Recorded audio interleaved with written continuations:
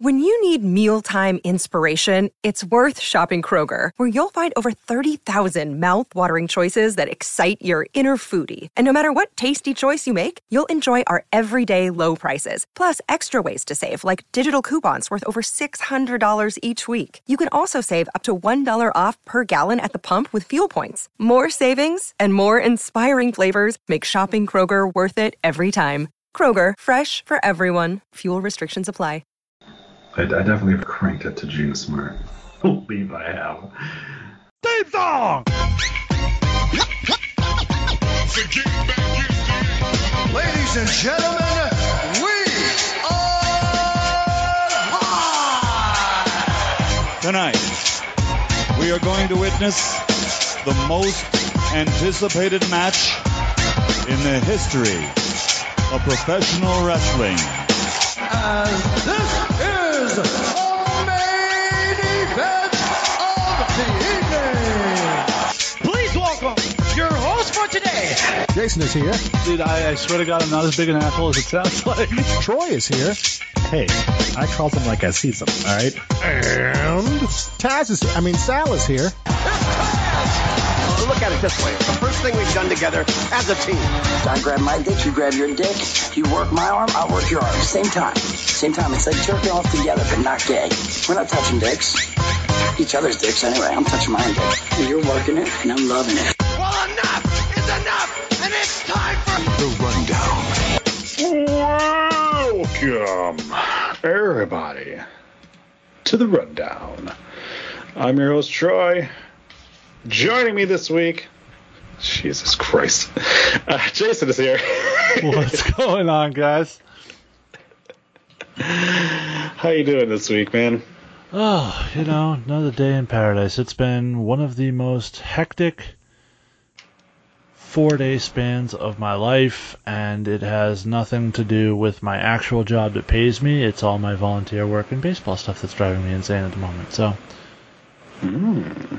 However, Sunday is opening day for Little League, so it's been real, guys. I will see you in November, and hopefully everything goes smoothly till then.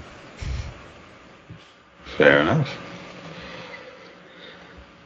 And joining us, Sal is here. What's going on, guys? Nothing much. What's going on with you, sir? I actually discovered the concept for the perfect wrestling match. Oh boy. It's very innovative. It's going to change the business. I chop you, and then you chop me. And then I chop you, and then you chop me. And then I chop you, but then you chop me. Oh, see, I was thinking more along the lines of I chop you, but I miss. Then you chop me and you miss, and then I chop you and we keep going back and forth and missing, and then everybody who was like, "Oh, ROH is going to get elevated," was like, "Oh wait, no, never mind." Adam is not here today. He is mourning the loss of the United States Championship off of Finn Balor's beautiful waist. So we wish him all the luck, the best, and pour a little lube for us, buddy. So, we've got another fun-filled show here. Me and Jason obviously weren't here last week. I had a family matter to attend to. Nothing serious. It was a play that my child's school was putting on. So, that was fun, other than the fact that they kind of stuffed her onto the side of the stage. And, of course, it was the side that I was sitting on, so there was a curtain in front of her the entire time. So that was a little annoying. But, it was what it is.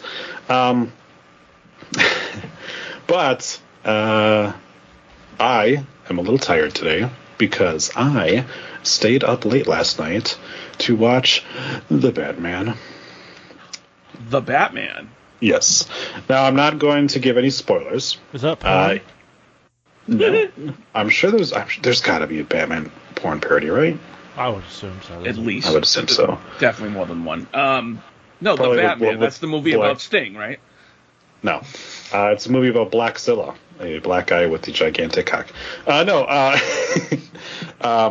spoilers, obviously, but it is available on HBO Max, I think is what it's called. If you have that, it's included. You don't have to pay anything extra. I happen to have that. There you go. Yeah. I'm sick of all of them, dude. I have so many, and I don't have every one of them. I don't have Paramount Plus, and I don't have HBO Max. And I'm like, I'm just ready to get rid of them all. Yeah, but that's the beauty of it. As a consumer, you can decide what you want, what's important to you, you know? No, that's true.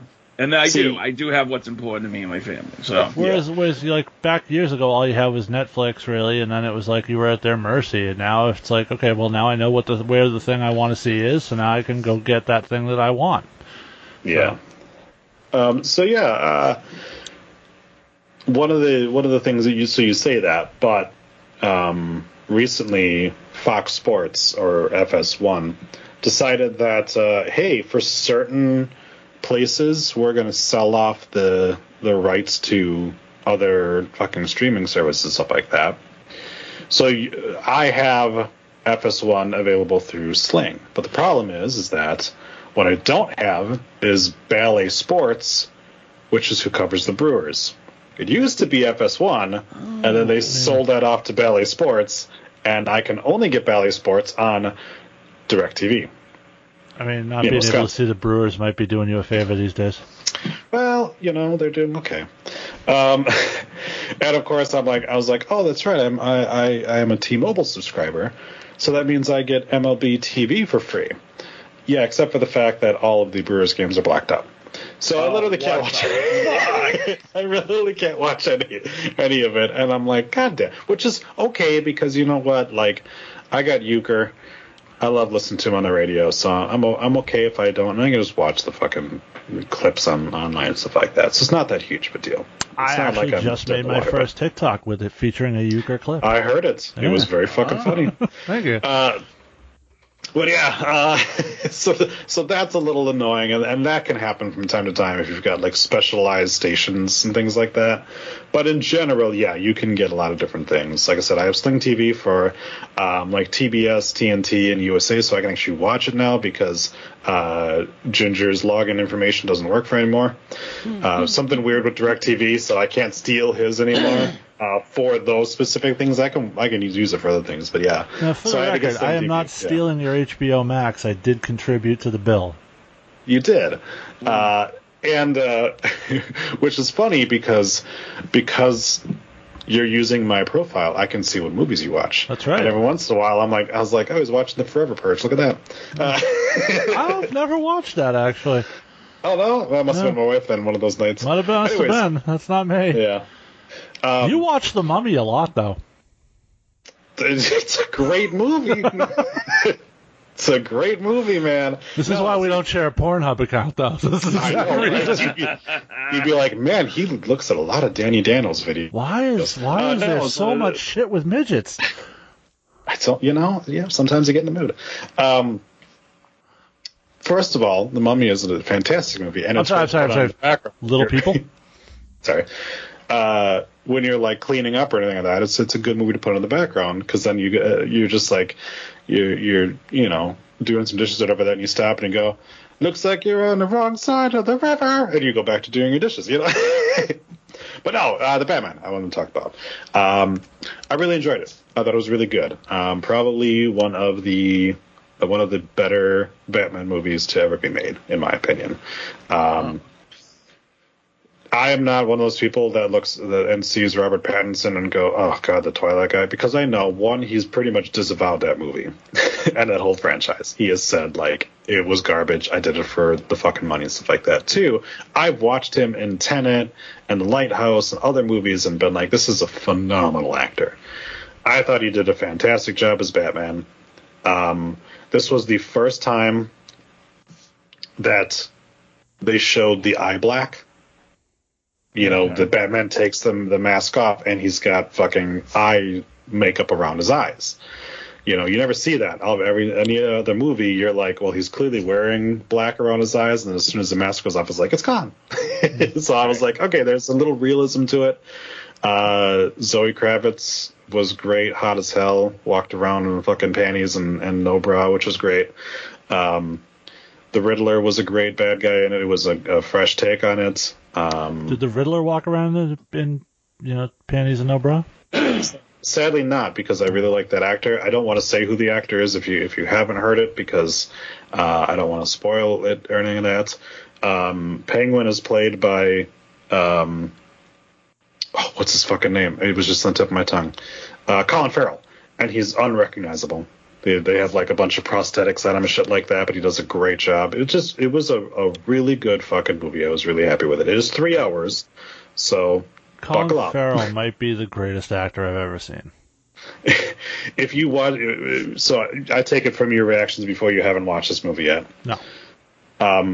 If you plan on watching it, you'll have an even greater appreciation for Colin Farrell. I've so hated the DC movies that I don't know. It's hard for me to get.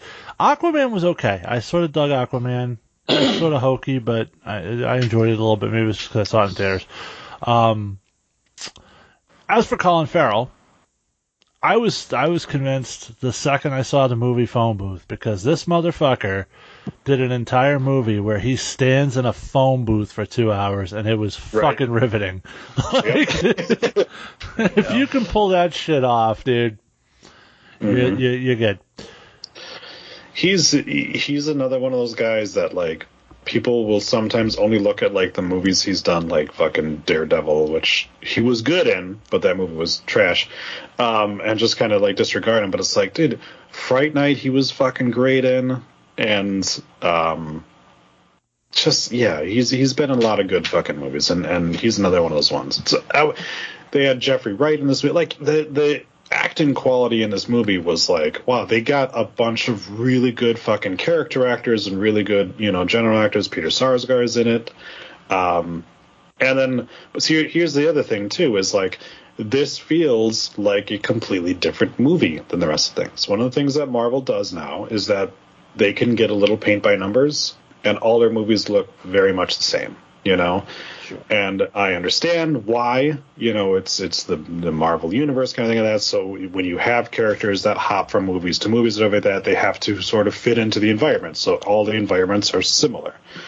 This here, DC was finally like, okay, we're going to stop making this type of movie, and we're going to let the movies kind of do some standalone ones. So like Joker feels different from like the rest of the, the like Batman, Wonder Woman, Superman movies and stuff like that. This feels like completely different from all of those kind of things. So it's its own entity, and they didn't do anything. They didn't fucking have Superman show up, or they didn't have Wonder Woman. Like it was a story about Batman and the Riddler and Penguin and Falcone. So it was like it was kind of self-contained, where they're like, hey, if we're not going to make another one, that's okay. But yeah, it finally felt like it was like, oh, thank God we have a movie that like feels different from the rest of the things, and this like doesn't feel so forced of that. So I thought it was really good. So I would give it a shot.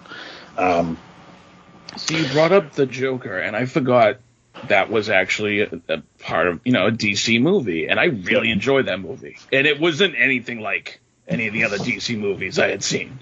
Exactly. Yeah. And I thought the actor in it, the guy who played the Joker, did a really good job. The only well,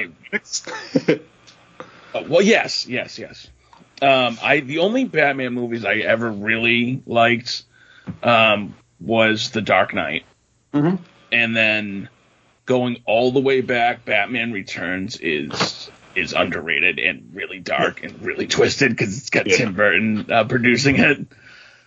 Well, this may be another your old as fuck movie, but Jack Nicholson as the Joker in the Michael Keaton Batman was fantastic. He was. Yeah. I watched that after the fact because I was like too young when it first came out. So like I ended up watching it when I just ended up watching it when I was a teenager. Fuck all the way off, Sal. So Batman Returns was my first Batman movie I got to see. So. Wow. I mean, I was a big Batman guy growing up. Like obviously I'm not old enough to have watched like the original Adam West ones and really, get into that. But obviously, the Michael Keaton ones, and then all the way up through that, and then the animated series, which I thought was just a fucking perfect Batman series.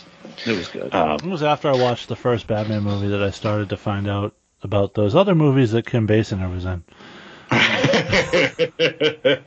That was before the internet, but 9.5 weeks became very popular to try to find. Yeah. So. Nice. So you know how like the Christopher Nolan Batman movies, Dark Knight, things like that, were like, we're gonna do like a more realistic take on Batman and stuff like that. Right. Like this new one to me was like the most realistic, like grounded, like no fucking weird supernatural shit, or like obviously the bad guy is just a dude, Well, Batman's not a superhero. Right, but you have like Bane coming through with fucking giant muscles, because he's injecting himself with things. Poison Ivy is making plants grow. Mr. Freeze, like I said, this one it's like it's a dude who's a serial killer, essentially. That's not a spoiler. You can watch in the fucking previews stuff like that. And then Batman, like, yes, he's got some tech stuff, but generally it's, Also, I was very happy that they went back to the Batman doesn't use gun things, because the fucking Ben Affleck Batman was like, here's some fucking Uzis. And Here's my big question. No. Did they really break the new ground that needed to be broken? Like, did Batman and Alfred finally fuck? No, but there definitely was a bromance there. Okay. There was some homoeroticism going on, you could tell? Bit, yeah, like there's some hand-holding. Some little sexual undertones? Yeah, a little bit. Yeah. Like, it was like, he's probably tasted them. Okay. But yeah.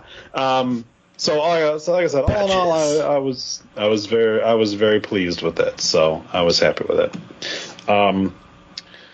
Right now, we've got the NBA playoffs going on. Yeah, we do. Which wreaked havoc on the Raw ratings. Still did better than anything AEW put out this past. Celtics wreaked havoc on Kyrie, that fucking piece of shit. Seriously.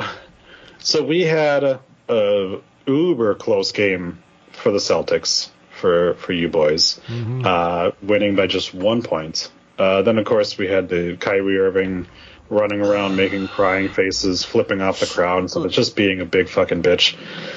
All right, so let me speak on this for a second, because I'm not typically I don't endorse fans going to arenas and being racist or hostile or just if you want to boo a guy, but there should be certain lines, and I do feel that way.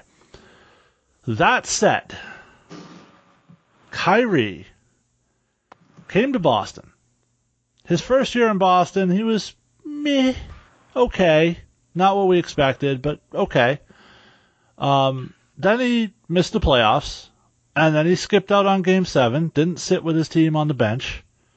And then the following season, he comes back, and this was where he does the preseason, if y'all will have me, I'll be here for life, I plan to sign here, blah, blah, blah.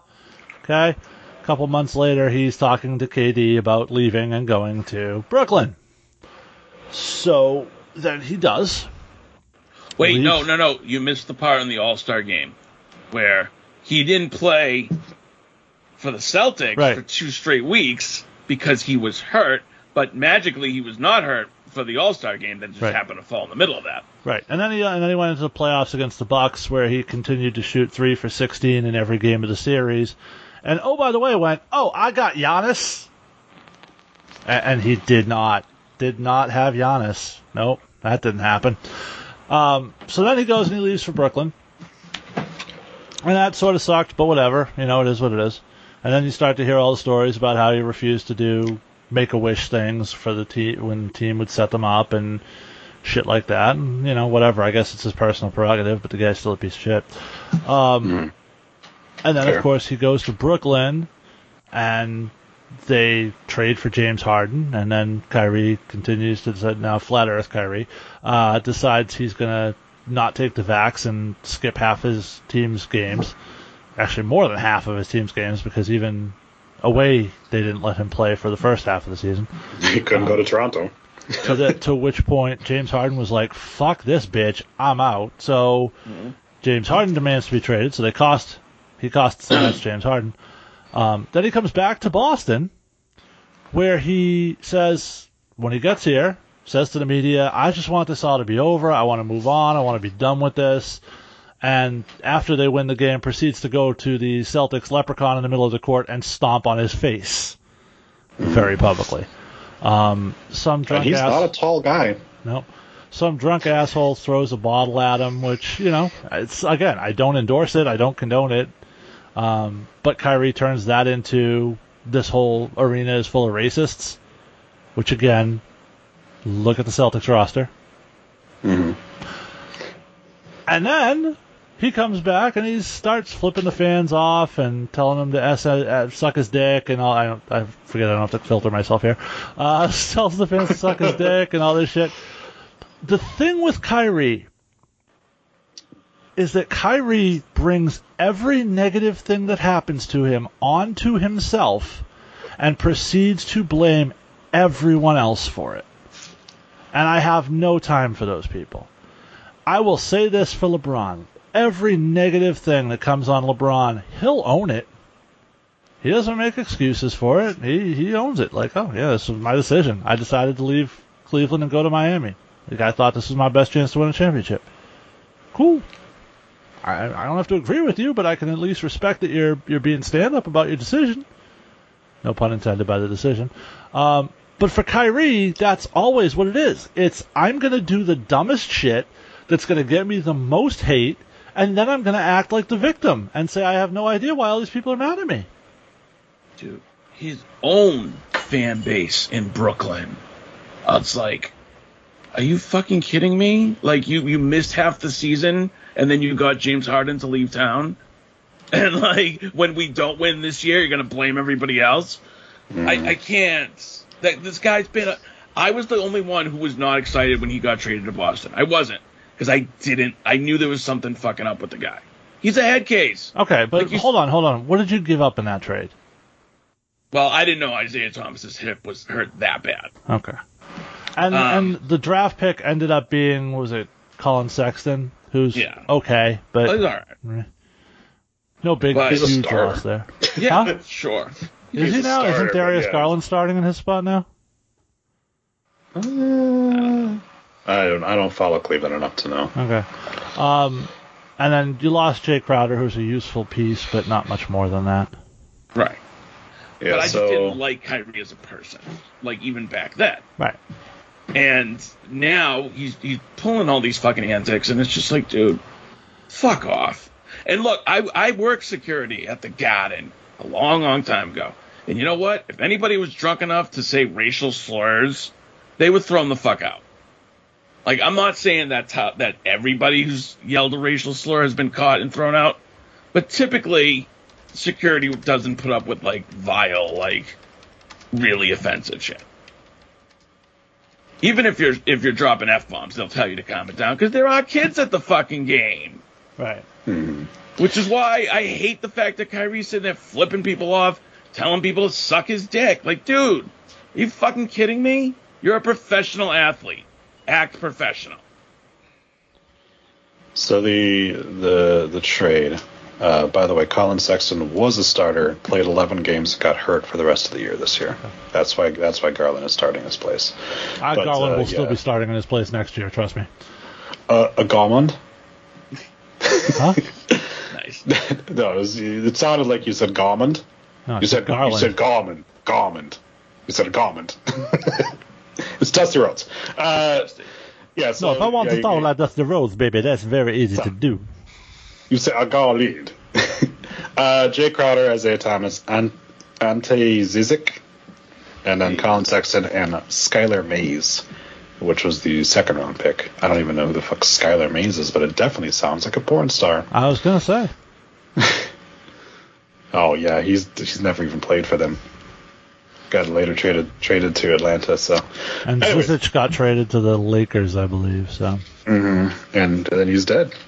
So very quickly. So before we move on to anything, because I know this is supposed to be a wrestling podcast, but nobody cares. It's the playoffs, and Jason, I did want to ask you, given the fact that we went from Isaiah Thomas to Kyrie Irving to Kemba Walker, who was the next person who was supposed to be like our all-star point guard for years to come. Did we have the answer all along by having Marcus Smart there? No. Now, I understand he's splitting time. He's not like, No, and I don't say no because I don't think Marcus Smart has had this in him, but I think he needed to go through that process in order to become the player, the sort of the unselfishness that he now has. I don't think he was ready to be this guy several years ago. So that's fair. And now he's Defensive Player of the Year. Yep. Shockingly, my Milwaukee Bucks didn't lose the first game, which is kind of what they normally do in every series. They lose the first game, the media goes, "Oh, are the Bucks done?" And then they turn around and win 4 straight and take the series. So, starting off with a bang. Starting off with a win. It's good, too, because it is the Bulls. Not that we particularly hate them, but they're still in the division, Sure. We were talking before the show about the fact that if both of our teams win, which looks like is probably going to happen, that we'll be facing each other in the second round, and then there's going to be a lot of hate and vitriol thrown between the two of us. We might have to do like a live airing of the games. Like just yeah, sure. There you go. I'm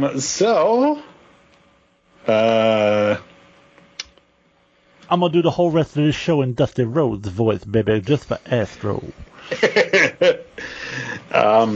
Looks like I was a little incorrect, so we haven't really had a chance to talk about it. But everyone's favorite drunk cunt, Tammy Lynn Sitch, formerly known as Sunny, straight up killed a guy a couple days ago. When she pooted? Yes. So the original story was that she hit somebody that hit somebody else, and that person died, but that wasn't actually the case. What it was she was driving a 2012 Mercedes-Benz, which was not owned by her, but instead her partner, James Pente. Hold on. Is there anything more thirsty? Like, I want you to think I'm a big deal, so I'm going to drive a Mercedes-Benz, but it's a 10-year-old Mercedes-Benz. True. Also not hers. This other dude, James Pente. She crashed into a 2013 Kia Sorento, driven by Julian Lasseter, who then crashed into a 2011. Crashed into Jan Ross on her Vespa. Yep. Then crashed into a 2011 GMC Yukon, which was also stopped at lights. Lasseter, the driver of the Kia, was the one who was taken to the hospital and later pronounced dead. So she did immediately kill the person that she slammed into to begin with. The driver of the Kia is the one that who's dead. Yes. We used to say back in the day, Kia stands for killed in accidents. Lovely. So right now the don't police have good safety records, man. Okay. Oh well, apparently you're backed up by this because this motherfucker's dead. The police are still waiting on the toxicology report, which I don't think they need to. That bitch was drunk. Yeah. The family of Julian Lasseter is suing both Tammy Sitch and her partner, James Pente. It just says they're seeking in excess of $30,000. So I don't know how much more than that, but at least it's more than that. Obviously, they're claiming that not only is Tammy a fucking idiot and killed their family member, but James Pente also allowed her to be drunk and use his vehicle, and then that caused a vehicular homicide. So, And they paid $20 a month for her OnlyFans based on pictures of her when she was in the WWE. Right, exactly. So I was going to say when the toxicology report comes back and she's fucking drunk off her ass, if the police want to, they could also charge Pente because of the fact that he willingly let her drive his vehicle. Pente Oscuro? It's Pente. I don't know if it's Pente Oscuro or if it's Pente El Cio Merte, whatever the fuck he's called now, Penta M, whatever. So who didn't see this one coming? Come on. The driver of the Kia? Well, yeah. I don't know the exact details, but was she still on probation? I just told you all of them. No. Was she still on probation from her last DUI? Of course. Well, then isn't she automatically going to jail if they charge her? Because it's a violation of probation, right? Again, when it comes back the toxicology report, then they can do it. Right now, they can't do anything because they don't have, other than the outstanding visual proof, they don't have the rest of the proof. It's not good. But this is for people who don't understand. In America, particularly in certain states, you can rack up fucking DUIs like you've got a scratch card, and your 13th one is free. Like, the laws pertaining to operating vehicles while intoxicated are not good, to put it lightly. So if the fans want to hear you talk more about Sonny, Troy, where can they go to the archives and check out your review of Sonny's porno? RundownWrestling.com. So Tammy was arrested January 13th, 2022 for unlawfully possessing a weapon and making terroristic threats. Somehow was released the following day. Queefing with intent to injure? Yes. Oh my God. And then was arrested a month later, charged with 11 driving offenses, including DUI. She threatened to murder an intimate partner with a pair of scissors. So she did this. She killed this guy while she's currently on trial, facing 11 years in prison for threatening to kill this Pente guy with scissors. She's still got that pending on her, too. She was in 2020 allegedly eluding a police officer, violation of domestic violence restraining order because she is the domestic violence person, operating a motor vehicle during a second license suspension, and then was released about a year later due to a court order. So there's no reason this cunt should be walking the streets at this point at all, but she still is. Yeah. So she's clearly still on probation. She's currently facing charges of attempted murder, and now could be facing charges of actual vehicular manslaughter. So, but guess what? She's still out there right now. She's not in prison. She's not in jail. Yep. All right. Yeah. Enough about that shit. Let's talk about some other shit. Yeah, let's talk about some other shit. We learned Kushida had worked out the extent of his contract and decided that he was not going to resign, and he is electing to return to Japan and most likely New Japan Pro Wrestling. He does still have a non-compete clause for the next 90 days. No, 30 days. He was still under an NXT deal. So here's the dealio with Kushida. Bad. One, fuck you, IWC. You haven't talked about this dude in a year. So all of you claiming that is bad stuff of that. First of all, WWE did exactly what AEW does. Kushida worked his entire deal. They just elected not to re-sign him, or he elected not to resign. Either way, I'm sorry, but dude was lost in the shuffle, and he never has really been a big deal in NXT, which kind of sucks. He was the Cruiserweight champion for a little bit, sorry.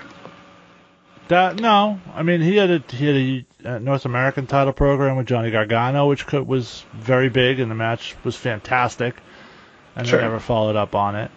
He had a series of fantastic matches with Roderick Strong. When we were talking Black and Gold time, this guy, I will grant you, it took him a while to ramp up into using him. I mean, he was one of those people, like, when he finally had a takeover match, Ginger and I remember we had the conversation, like, holy shit, this is the first time he's been on a takeover. It took him a long time to get there.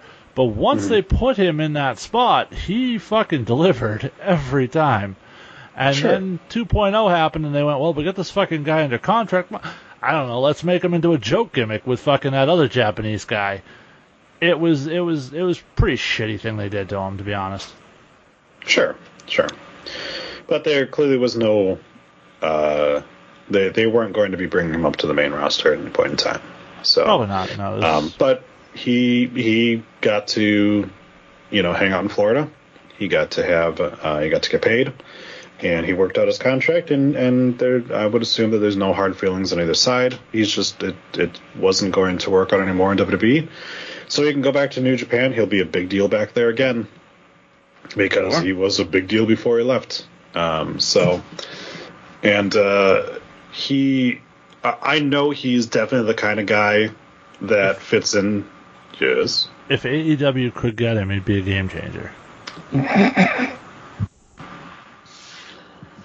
He is definitely a guy that fits in very well with their high work rate guys.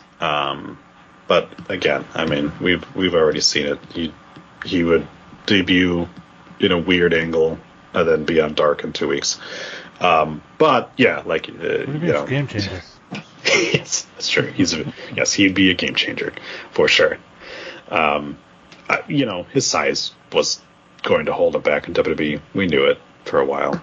I mean, once they completely scrapped the cruiserweight division collectively in WWE, it was like the writing was on the wall with him. Like, yeah, Vince isn't going to do anything with him. He's a guy who can't really talk, who's small, and yes, he's really good, but he's got plenty of those guys. He'd have been one of the ninjas competing for the 24/7 championship. For sure. It's sticking him with Jacket Boy and stuff like that towards the end sucks, but it could have been worse. Sadly, I liked Kushida. It's not that I didn't like him. That's where we are, though. Yeah. Where it's like, it doesn't matter if somebody has a shitty gimmick or they're used awful, because it could have been worse. I hate that. Like, I understand what you're saying, but I just fucking hate that rationalization. Like, we did a shit job with this high-end talent, but hey, we could have done a shittier job, so what are you going to do? Yeah. To be fair, I do remember back when you and Ginger were doing NXT Rundown that during the Black and Gold, like you said, it took him a while. There was long periods of time where he was off TV for no reason. They had no direction for him. So it wasn't just 2.0 that was like the death of Kushida's career in NXT. No, but he was a big deal by the time 2.0 started. By the end of the original NXT and the start of 2.0. I agree with you. That program with Gargano was great. I thought Kushida was great. I really enjoyed it. But if he got to the Super Juniors in Japan again, he'd instantly be one of the favorites. Even with that, it's like, how many times can you see the same thing over and over again before it stops being interesting? That's true. I was really hoping that... And part of why he left New Japan in the first place was he didn't want to be pigeonholed into being a junior heavyweight anymore. Right. Yeah, I really wish that they would have been able to work out something with Alex Shelley and had the Time Splitters have a good run. Yes, I agree in NXT. Because they were good. I liked them a lot. I've always been a big Motor City Machine Gun fans, anyways. Mm-hmm. So seeing him and Kush team up with that was a lot of fun too. But actually, Impact would be a great spot for him if he wanted to stay in the States. Sure, for sure. Yeah, but he's already said he's going back to Japan. So, yeah. We sort of gotten pretty numb to this now. At least this one wasn't a release. Right. It was a all right, I finished my time here.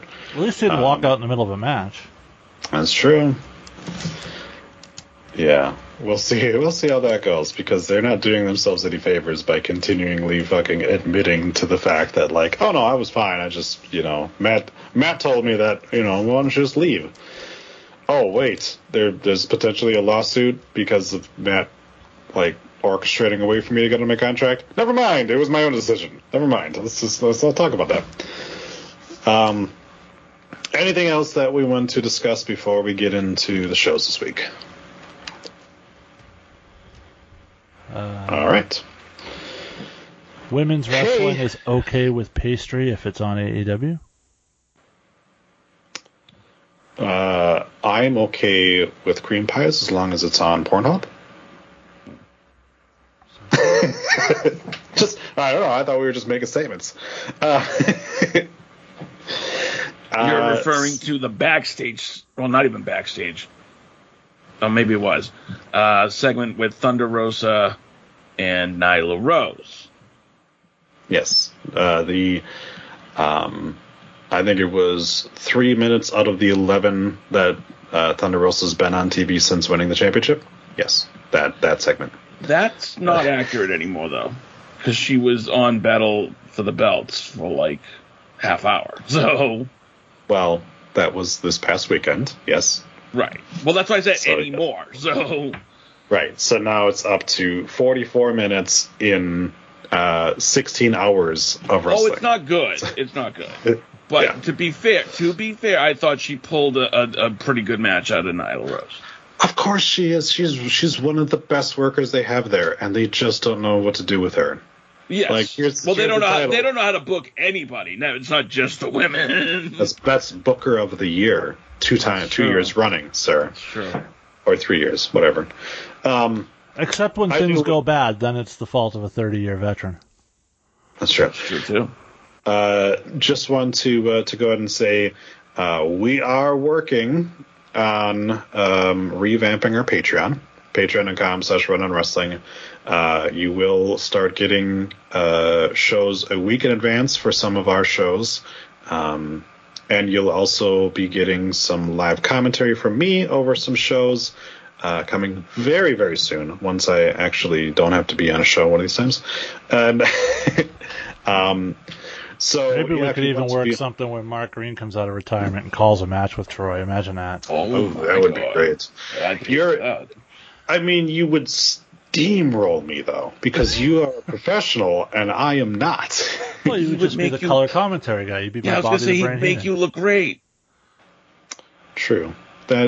True. I mean, if we had you doing the play-by-play live for a Stardom event, you wouldn't know any of the storylines, but I would.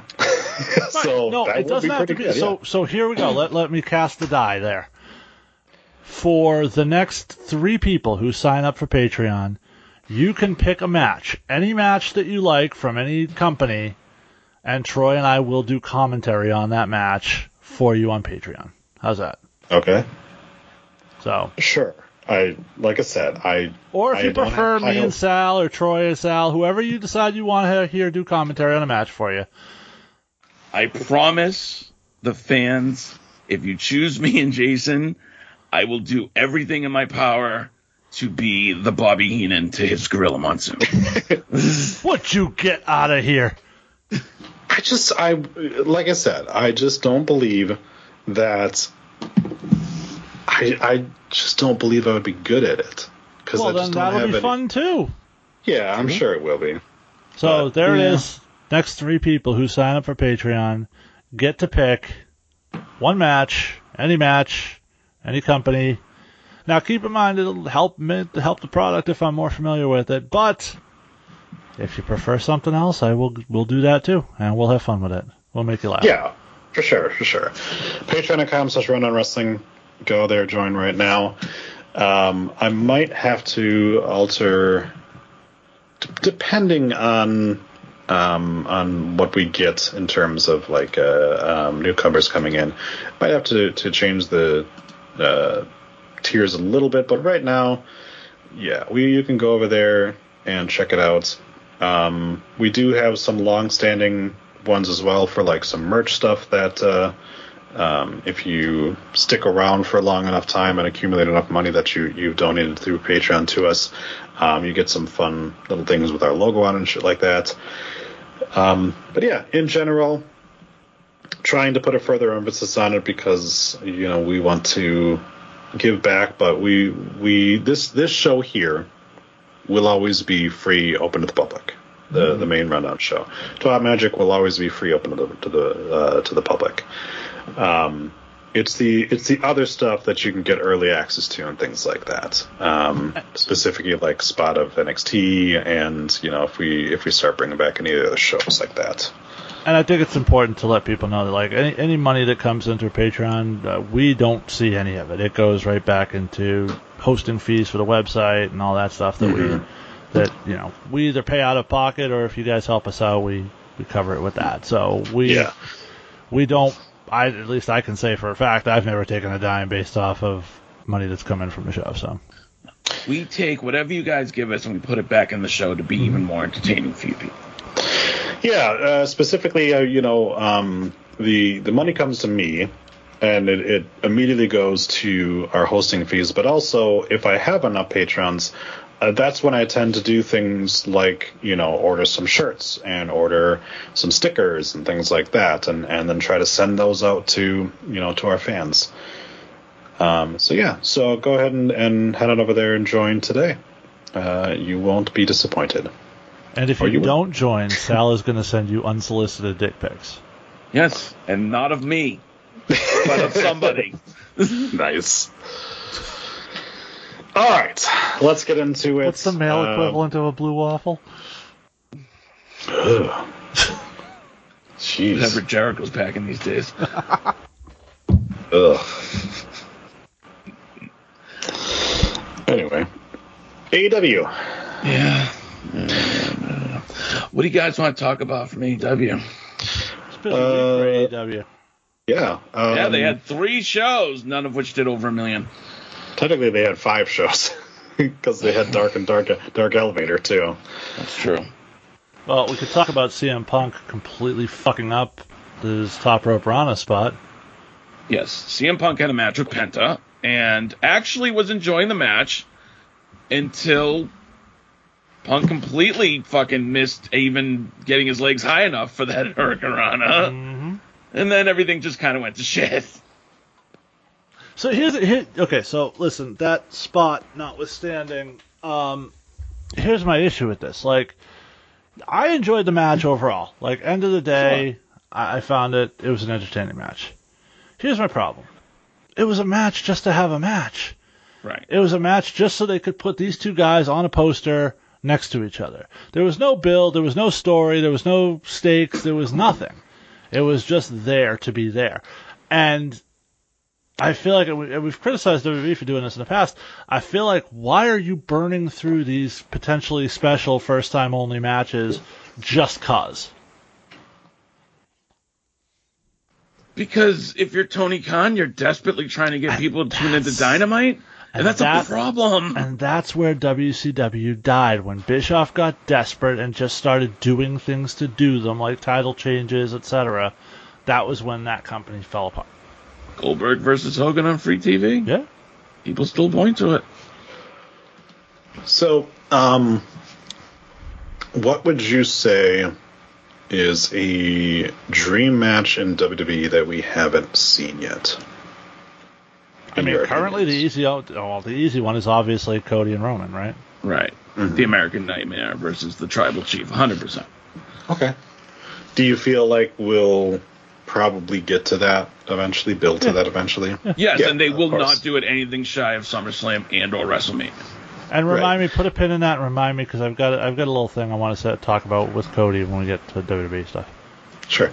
What dream matches do we have in AEW that we haven't seen? I mean, I would still love to see, like, you can give Daniel Bryan, Adam Cole. Yeah, sure. Danielson and Omega with an actual finish would be great. Okay.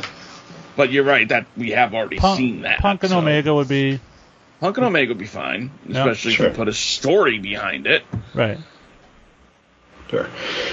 So, CM Punk.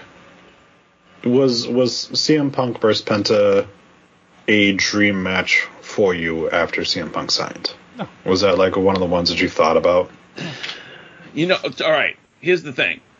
It may not have been a dream match after he signed, but there was a point in time a few years ago where Penta was the hottest thing in wrestling, and if you told me CM Punk was going to come back and fight him, I would have been like, holy shit, that's going to be amazing. So at one point, I guess you could say it was a dream match. Sure. Punk's been in AEW for, 7 months now? Something along those lines? It's like since September or August, something like that. How about Kenny Omega versus the only undefeated star in AEW? Sting! Yeah. I thought you were going to say Jade. Has Punk faced anybody in AEW in the 7 or 8 months that he's been there that was a dream match for you? So, here's the problem. Once the match happens, if it doesn't live up to your expectations, it's hard to go back and say it was a dream match. But in reality, I'd say if you sat down and told people you were going to get a promo battle between MJF and CM Punk, people would have been, yeah, absolutely, that's a dream match. Sure. Okay. What I'm trying to get at is essentially one. In the 7 months that he's been there, we've had one really good CM Punk feud and match. I thought the Eddie Kingston feud was good. Okay. But I kind of get what you're getting at, because it's to me, it's that way with Daniel Bryan. When Daniel Bryan signed, I pictured all of these amazing matches he was going to have, and we've had two. We've had Kenny and we've had Hangman. Here's the little secret with the whole we haven't seen a lot with Daniel Bryan. Turns out he signed with AEW and they realized he has a history of getting hurt. We got to be a little more protective of how we use him. Right. Go figure.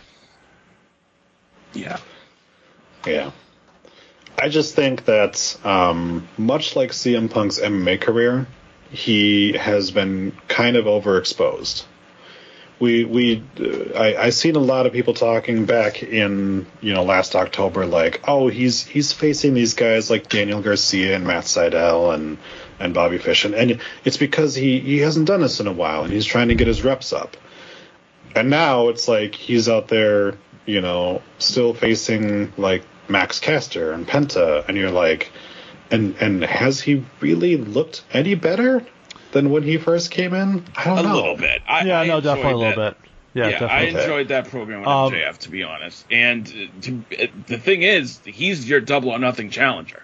Yeah, probably. That's probably going to be the program. The thing that really sort of pissed me off about the whole thing is, like, you watch a show like last week, and then it's like, Dustin Rhodes, like, all of a sudden, I really want CM Punk, and let's give the people the dream match. Not one person has ever said, you know what, before I die, I gotta see Dustin Rhodes versus CM Punk. Not one person ever. Dustin Rhodes' own mother doesn't give a shit about that match, okay? Right. This is sort of one of my big issues with AEW. It's just everything has to be so grandiose and over-promoted and overstated. Like, nothing is just sort of given space and organic. It's just all... And people talk WWE forces things down your throat all the time. This company forces way more shit down my throat than WWE ever does. Yeah. Yeah. Because they don't let me decide what's a dream match. They have to constantly fucking tell me it's a dream match. Yeah. No, you're right. And they do it every week. Which is, to that point, once again, this Wednesday on Dynamite, Tony Khan will have a major announcement. Can we start? Is the last one major still? What about the one before that? I mean, what defines major? Next week, Samoa Joe defends the Ring of Honor television title against Dalton Castle in a dream match. No! It's not. Yeah. It's just a match. And that's okay. There's nothing wrong with that. You don't have to fucking overhype everything.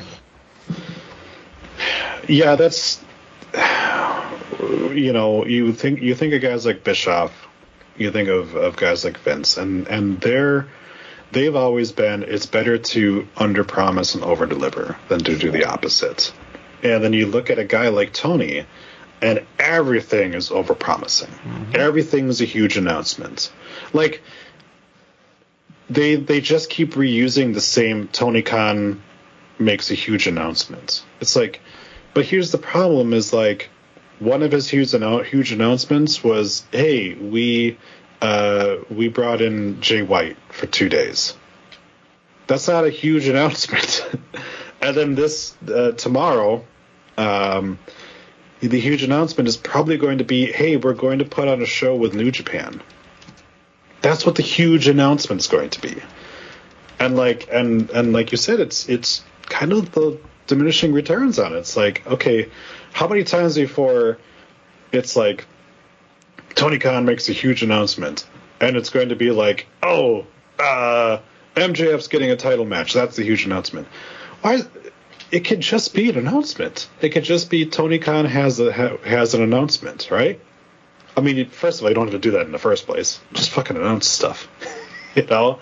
Second, it's like you have. Why do you have roster. to hype it? That's a good point. Like, just if you write it into the show that like Tony Khan starts the show every week and it's going to tell you what's new or something, do it that way. And we know that the fans are burnt out with it.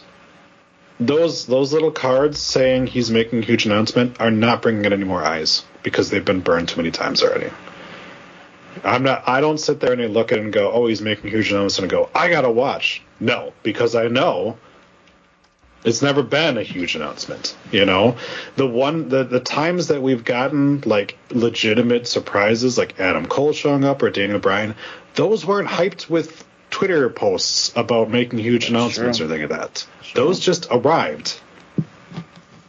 And while I really like Keith Lee, sorry, that's not a huge announcement, you know. And that even wasn't part of it. It was a mystery guy. Like, I know that's another one of the crutches that he's got is somebody's facing a mystery person. You're like, all right, some fucking jobber we know is going to lose because you're not going to have someone debut and take an L the first time unless they're fucking a black guy or a black guy. It's, you know, it's getting to the point now where it's like, it's in my opinion, Tony Khan is detrimental to AEW. Do you know what's really fucked up? For years, wrestling would use the surprise gimmick as a way to raise ticket sales or raise pay-per-view buys or what have you. And when this company first started, they had a big surprise probably every single other week. And now it's gone to the point where nothing they do is big anymore. Like, they've burned through it all. In 3 years, they've burned through all of their, like, who can Tony Khan pay money to bring in? Sting, Punk, Daniel Bryan. Who's left? Here's the thing, though. Tony Khan, after less than 3 years, quickly understood what Vince McMahon understood a long time ago that people complained about, is that you can't sell tickets or draw ratings based off of a surprise nobody knows is coming. Right. So that's why he now over-promotes every major announcement. But fans don't want that. Fans don't want to be fans want, you know, the Sting coming out of nowhere. Because that's that exciting moment on TV that pops you. And it's great for that exciting moment on TV. But when you're a business, you need to sell tickets. You need to draw ratings. And those surprises don't do those things. So people stop doing them. Or they do what Tony Khan's doing, which is to say, wink, wink, nod, nod, something big's coming. I'm not going to say it, but I want you to know it, you know? Right. Here's the other thing. WWE has 27 belts. Right? Something like that. And what's the thing that we hear about all the time? They got too many belts. Belts don't mean anything. They got too many belts. Even though those are split between 3 brands. Oh, I know where you're going with this. So Troy, would you like to read me the list that I provided you of titles that have been defended on AEW in the past few years? I have to try to find that then? Oh, I can do it off the top of my head. Oh, boy. You guys want. I mean, other than the world title, which is obviously so here we go. Title. Let's count them. AEW World Heavyweight. Title. Yep. TNT title. Yep. Tag AEW team. tag titles. Yep. Okay. TBS title. Yep. Women's world title. Yep. There's 5. So those are your 5 staple AEW titles, right? Sure. Then they brought in the FTW title. Yep. Then they brought in, what was the next one they brought in after that? The United- AAA, the AAA Mega Championship was there with Omega. Okay, yep, you're right. Then the Impact title. Yeah. Then you had the New Japan IWGP US title. US title, yep. Okay. Then you had the Good Brothers brought the Impact Tag titles. Yes. There's 5. Okay, so now we're at 10 now, and we're still moving. We ain't done yet. Nope. Because we still have the Ring of Honor Heavyweight Championship. Yep. The Ring of Honor Women's World Championship, interim as it was. Yep. The Ring of Honor Tag Team titles. Yep. The Ring of Honor TV title. Yep. Am I missing any at this point? Trying to think if there's anything else from New Japan. I don't think so. I think they just did the United States Championship. Let me see here. But still, dude, that's a lot of fucking the AAA Tag Team titles. Yes. Yep. So it's 15. 15 titles have been defended on the show. In less than 3 years. Yes. So that's a lot. And part of that obviously goes to diluting the AEW titles, because the AEW tag team titles nowhere to be found. They had were defended on the show this week. They were defended against Red Dragon in the second match. Most of the time, those belts are over on Rampage. And yet, what was our main event of that show? The ROH TV title, which is their mid-card belt, right? It was a dream match. Sure, because one of the guys was asleep. Over on Battle of the Belts, the ROH World Championship, their main thing, couldn't main event that show. Well, I was too busy main eventing their B show. The ROH World title? Oh, I thought you meant the AEW World title. No, the ROH World title played second fiddle to the AEW Women's title, while the TV title, their secondary title, was main event on their main A show. And the AEW World Championship played second fiddle to the ROH TV title. How the fuck does that work? How are you going to put Paige in Adam Cole on Rampage? Second, we had Samoa Joe Game changer. hold up his belt next to Jonathan Gresham holding up his belt. Game changer. Which one looked more impressive? I'll give you a hint. It wasn't the world champion. Right. And look, I understand that they put the TV title on Samoa Joe because of the fact that, like, they wanted to make him a Triple Crown champion for ROH, and, you know, you want to elevate that, and obviously then you get that match where he takes it off of Suzuki and things like that. I understand all of that. But then don't put him anywhere near Jonathan Gresham, who is a quarter of the size of him. Yeah, we've discussed this before. Optics matter. And yeah. I thought Jonathan Gresham had a good match. I haven't really watched much of him, but I thought he was pretty good. Gresham is a phenomenal worker. The problem is that so far, and a phenomenal lover. If you read Jordan Grace's Twitter, oh, I'm sure. Yeah.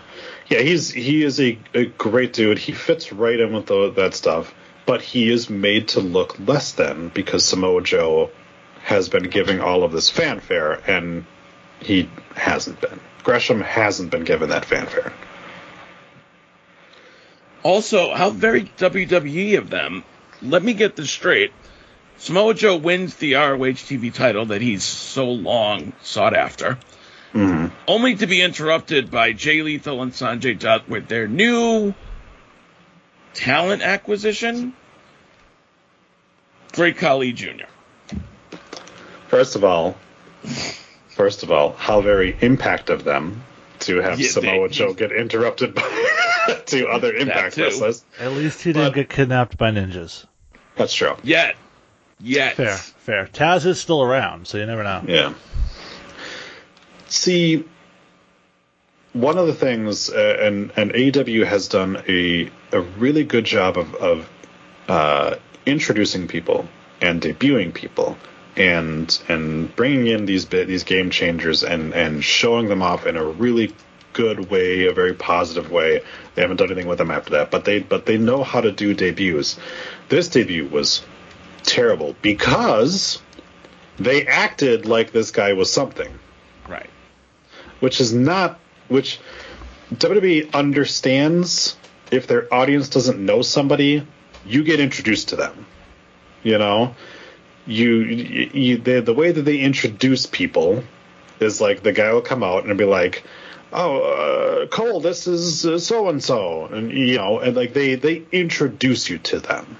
You know, and AEW has always been kind of that, like, you're expected to know every single indie person. Like, Danhausen shows up, you're like, oh my god, it's him, I can't believe it's him. It's like, and you're just expected to know who the fuck that is, you know? Well, the other thing that AEW does that's really fucking annoying is all these guys appear that nobody, like, it's one thing when it's somebody like Adam Cole. Like, obviously you know who Adam Cole is.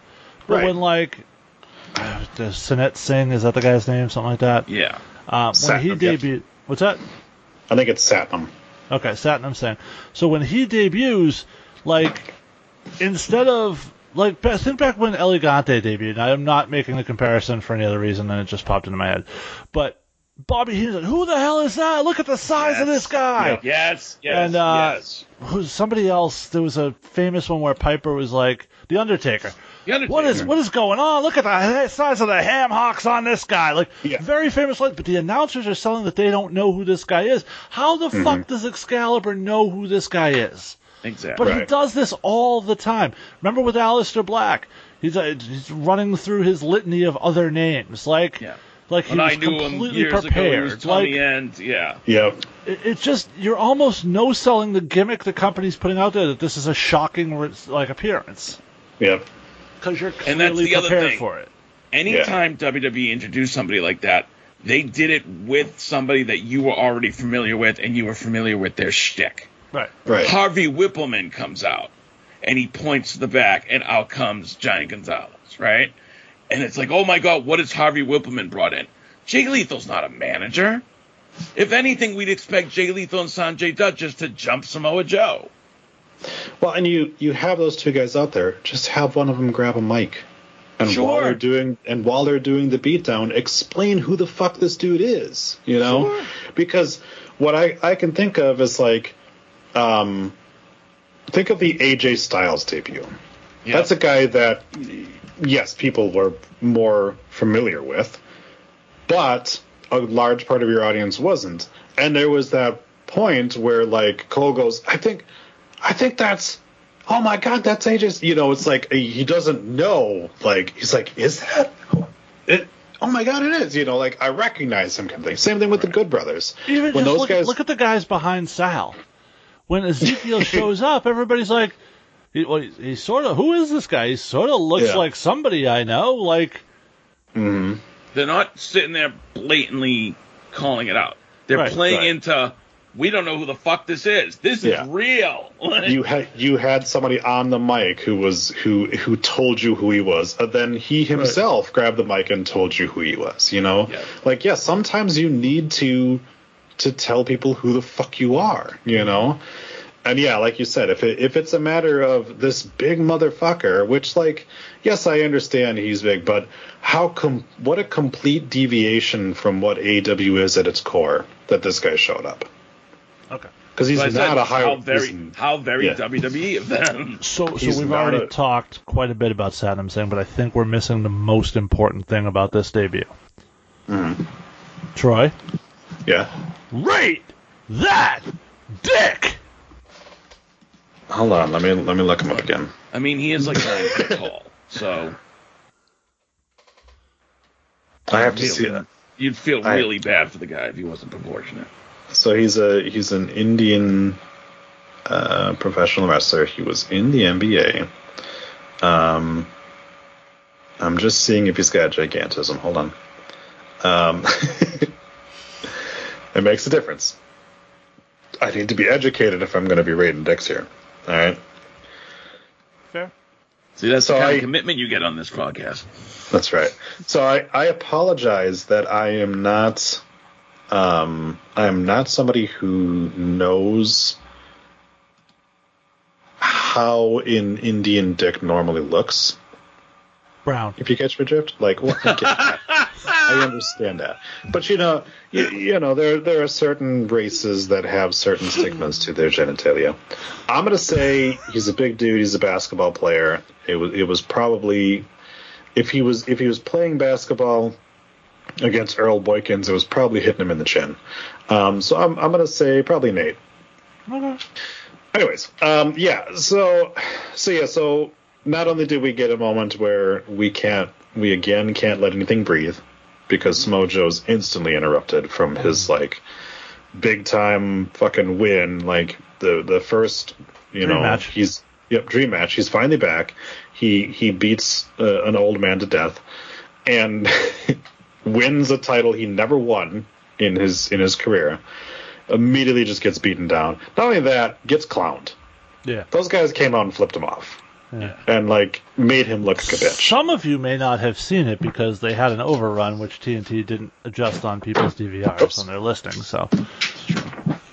And the other thing that the whole scene feels very disjointed to me. Who is supposed to be the main, antagonist in this situation? Is it Jay Lethal? Isn't he like the star, the Mr. ROH? It's Sanjay. I've never been a star anywhere I've been. Dut. You had that aspect, and then you have the 7-footer come out there, and it's like, where does the heat go?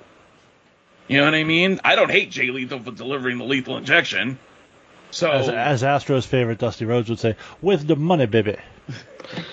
I would assume that it's supposed to be to put over this big motherfucker, and they're going to WWE the hell out of this and put the TV title on him eventually. Yeah, but right? What the fuck? Like, I thought the whole point was to put over Jay Lethal. Like, well, I thought the whole point was to bring back professional wrestling. Well, this guy's not a professional wrestler. I'm sorry, he's not. No, not in the way that AEW likes to pretend that their wrestling is, and they're not sports entertainment. This is a guy who can't fucking move. Okay, he doesn't fit their style of wrestling at all, and even you're gonna feel really stupid when he breaks out his 450. I know, right? but even taking, and I'm just talking about his dick. Yes, but even taking away that aspect, even the guys that are guys like Wardlow and Samoa Joe that are hard hitters, they still move better than this guy. Oh, 100%. And that to me is just like. Any time that you guys have sat there and said you're not sports entertainment, you're professional wrestling and blah, blah, blah bullshit and stuff like that, like, fuck you, here's Satnam Singh. Yeah, that's exactly. Yep. We've already discussed Satnam Singh way more than Satnam Singh deserves to be discussed. Oh, I know it. I do. So we did briefly mention Adam Cole versus Adam Page. Well, hold on before because I got a couple things from Dynamite. Let's just run through. Okay. Let's just take care of that, and then we'll move on to Rampage. It's fine. They pushed the AEW World Title down the card on their own show anyway. Yeah. I mean, Jurassic Express defeated Red Dragon, so I guess Red Dragon's buried now because they lost the title match. I guess. Okay. MJF lost to Captain Sean Dean again in a match that Tony Khan said was on a pay-per-view quality card. If this match is ever on a pay-per-view, I will never watch AEW again. That said, I will give MJF credit because that moment where the referee is counting to 9 and MJF comes out and says, I will triple your salary if you do not count to 10. Was really sort of something I hadn't seen before. I thought it was kind of cool. Nice little touch. to the story. It is getting repetitive with Wardlow just coming out and interfering, and I think we all saw it coming. So, very predictable there. I really don't give a shit about anything to do with the Jericho Appreciation Society, so they can fuck all the way off. One of the things I wanted to talk about was how AEW continues to elevate women's wrestling by putting Marina Shafir and Sky Blue in the ring on live television. Troy, your thoughts on this? That was Divas era level of quality in this match. First of all, there was maybe 5 moves done in the 2 minutes that they were there. Second, Marina Shafir just sort of fell on top of Sky Blue a bunch, which sounds like it would be hot because, Sky Blue is a very attractive woman. Marina Shafir is fucking really strong. But holy shit. And again, we're doing this going, hasn't it been like 100 days since Ruby Soho was on Dynamite? And this speaks to the arrogance of AEW fans, and particularly AEW management in the form of Tony Khan, to have this constant belief that we can take people who couldn't wrestle and just stick them in our ring, and all of a sudden they'll be good. And I'm glad you said that, because if we remember when she was with Jessamine Duke on NXT, she wasn't good there either. No. And she was there for years and never really got a regular role as a wrestler on TV. And there was probably a fucking reason for that. Same thing with Brandy Rhodes. And they continued to put her in the ring. Right. And for some reason, it does seem very exclusive to the women's division, where he's taking these people that WB tried with them. They just don't have the talents. And they still don't, and he's putting them on Dynamite. Right. What the fuck? You're getting the results you deserve from that. Yeah. Not only that, but AEW has done one thing, and what they have done is shown that, you know what? A lot of those releases WWE was probably right to do. Because, yeah. Like, a lot of those, like, oh, they're, like, young and promising. It's like, once they were out of the Performance Center, once they were away from the ring crew and the road agents and things like that, and the guys that can make them look good, and they were out on their own, they sank. Hard. Yep. Apparently, we're supposed to be shocked that Taz came down to manage the guys that he manages during their match. Yes. That was very weird and out of nowhere. I don't know why they booked it like that. It was like, oh, whoa, what's Taz doing here? And I'm like, I don't get it. Granted, I actually thought that was a good match. Yeah, I enjoyed that match. Ricky Starks continues to impress me. Keith Lee is not impressing me in AEW, unfortunately. He's really not. Swerve looked good. And this is not an anti-AEW thing, because I was a huge Keith Lee guy. I was pissed when they released him. Right. To his credit, Swerve Strickland looked good. Huh? Well, yeah, of course. But yeah, no, it didn't make any sense to me why they were doing this angle with Taz. Like, it just, I don't know.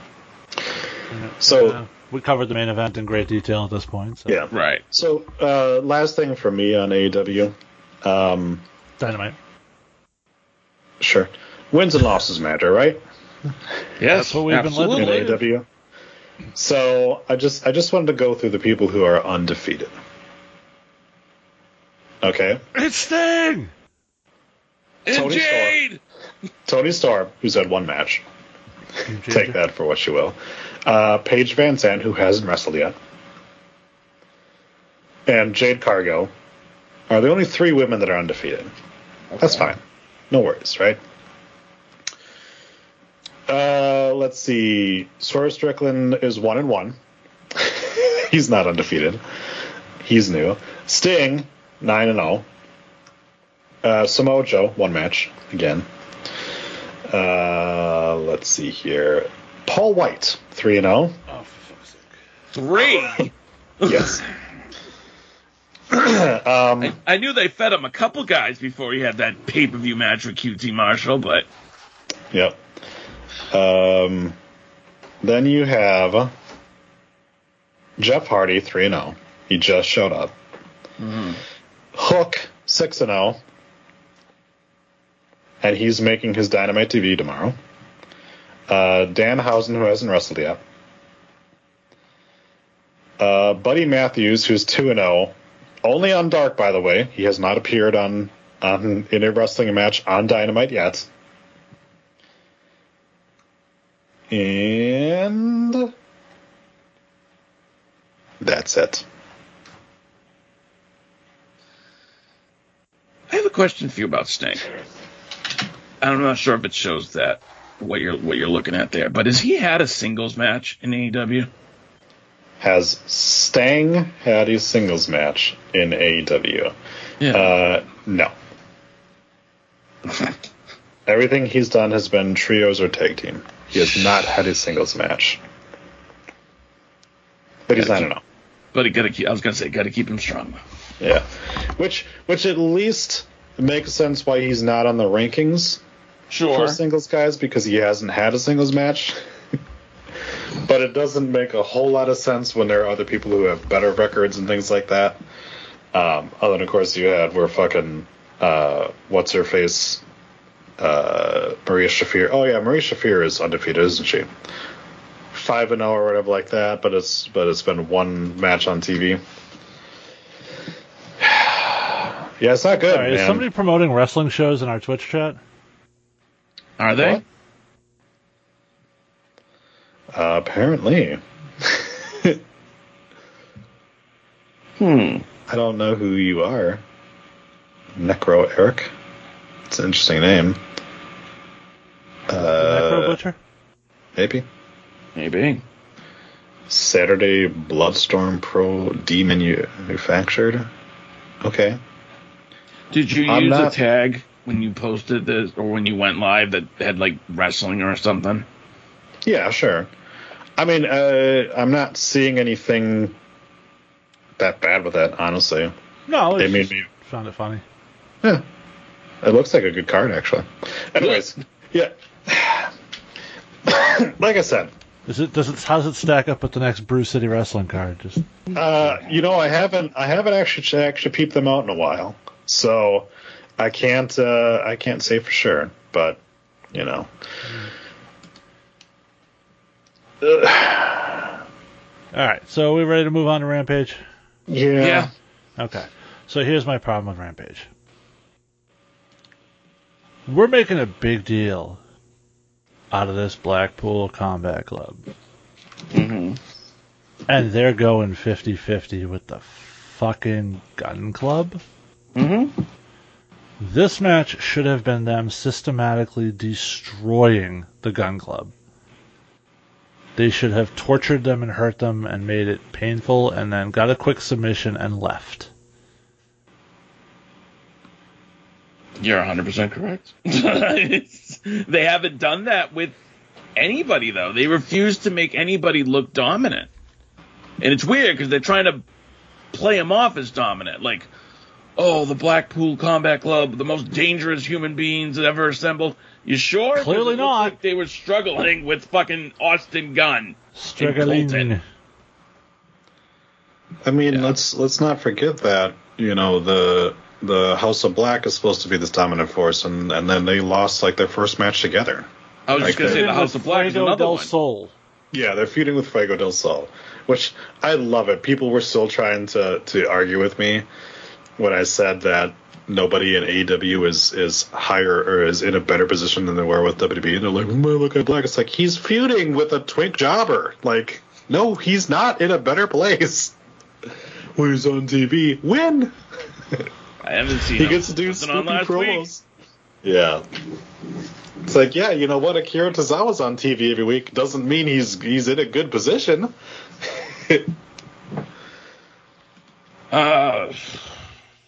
Robin Renegade lost to Ruby Soho, right? Yeah. Yep. Sorry, I saw you had more about the...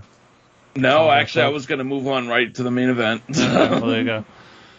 Ruby Soho got on TV, did nothing meaningless, did nothing meaningful. Oh, was that an Owen Hart qualifier? I don't even know. Maybe. Yes. Oh, do you want to talk about the Owen Hart song, Troy, and the choice of phraseology? Oh, my gosh.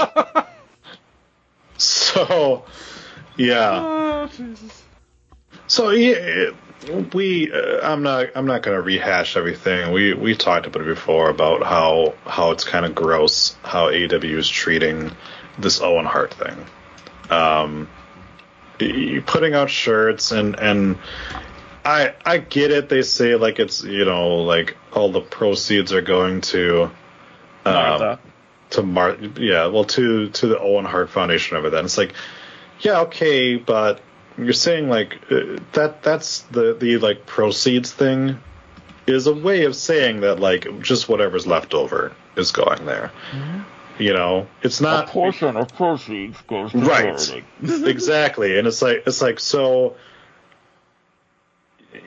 If you're going to do like a charitable thing, you go, we're going to eat the entire cost of this, of producing these shirts, and then all the money that comes in from the sale of it goes right to the charity. That's the proper way to do this kind of thing, because then you're. But otherwise, it's just like, so if all you're doing is selling shirts and like covering your costs on things, which part of that could be salaries and or licensing fees and stuff like that could go to yourself.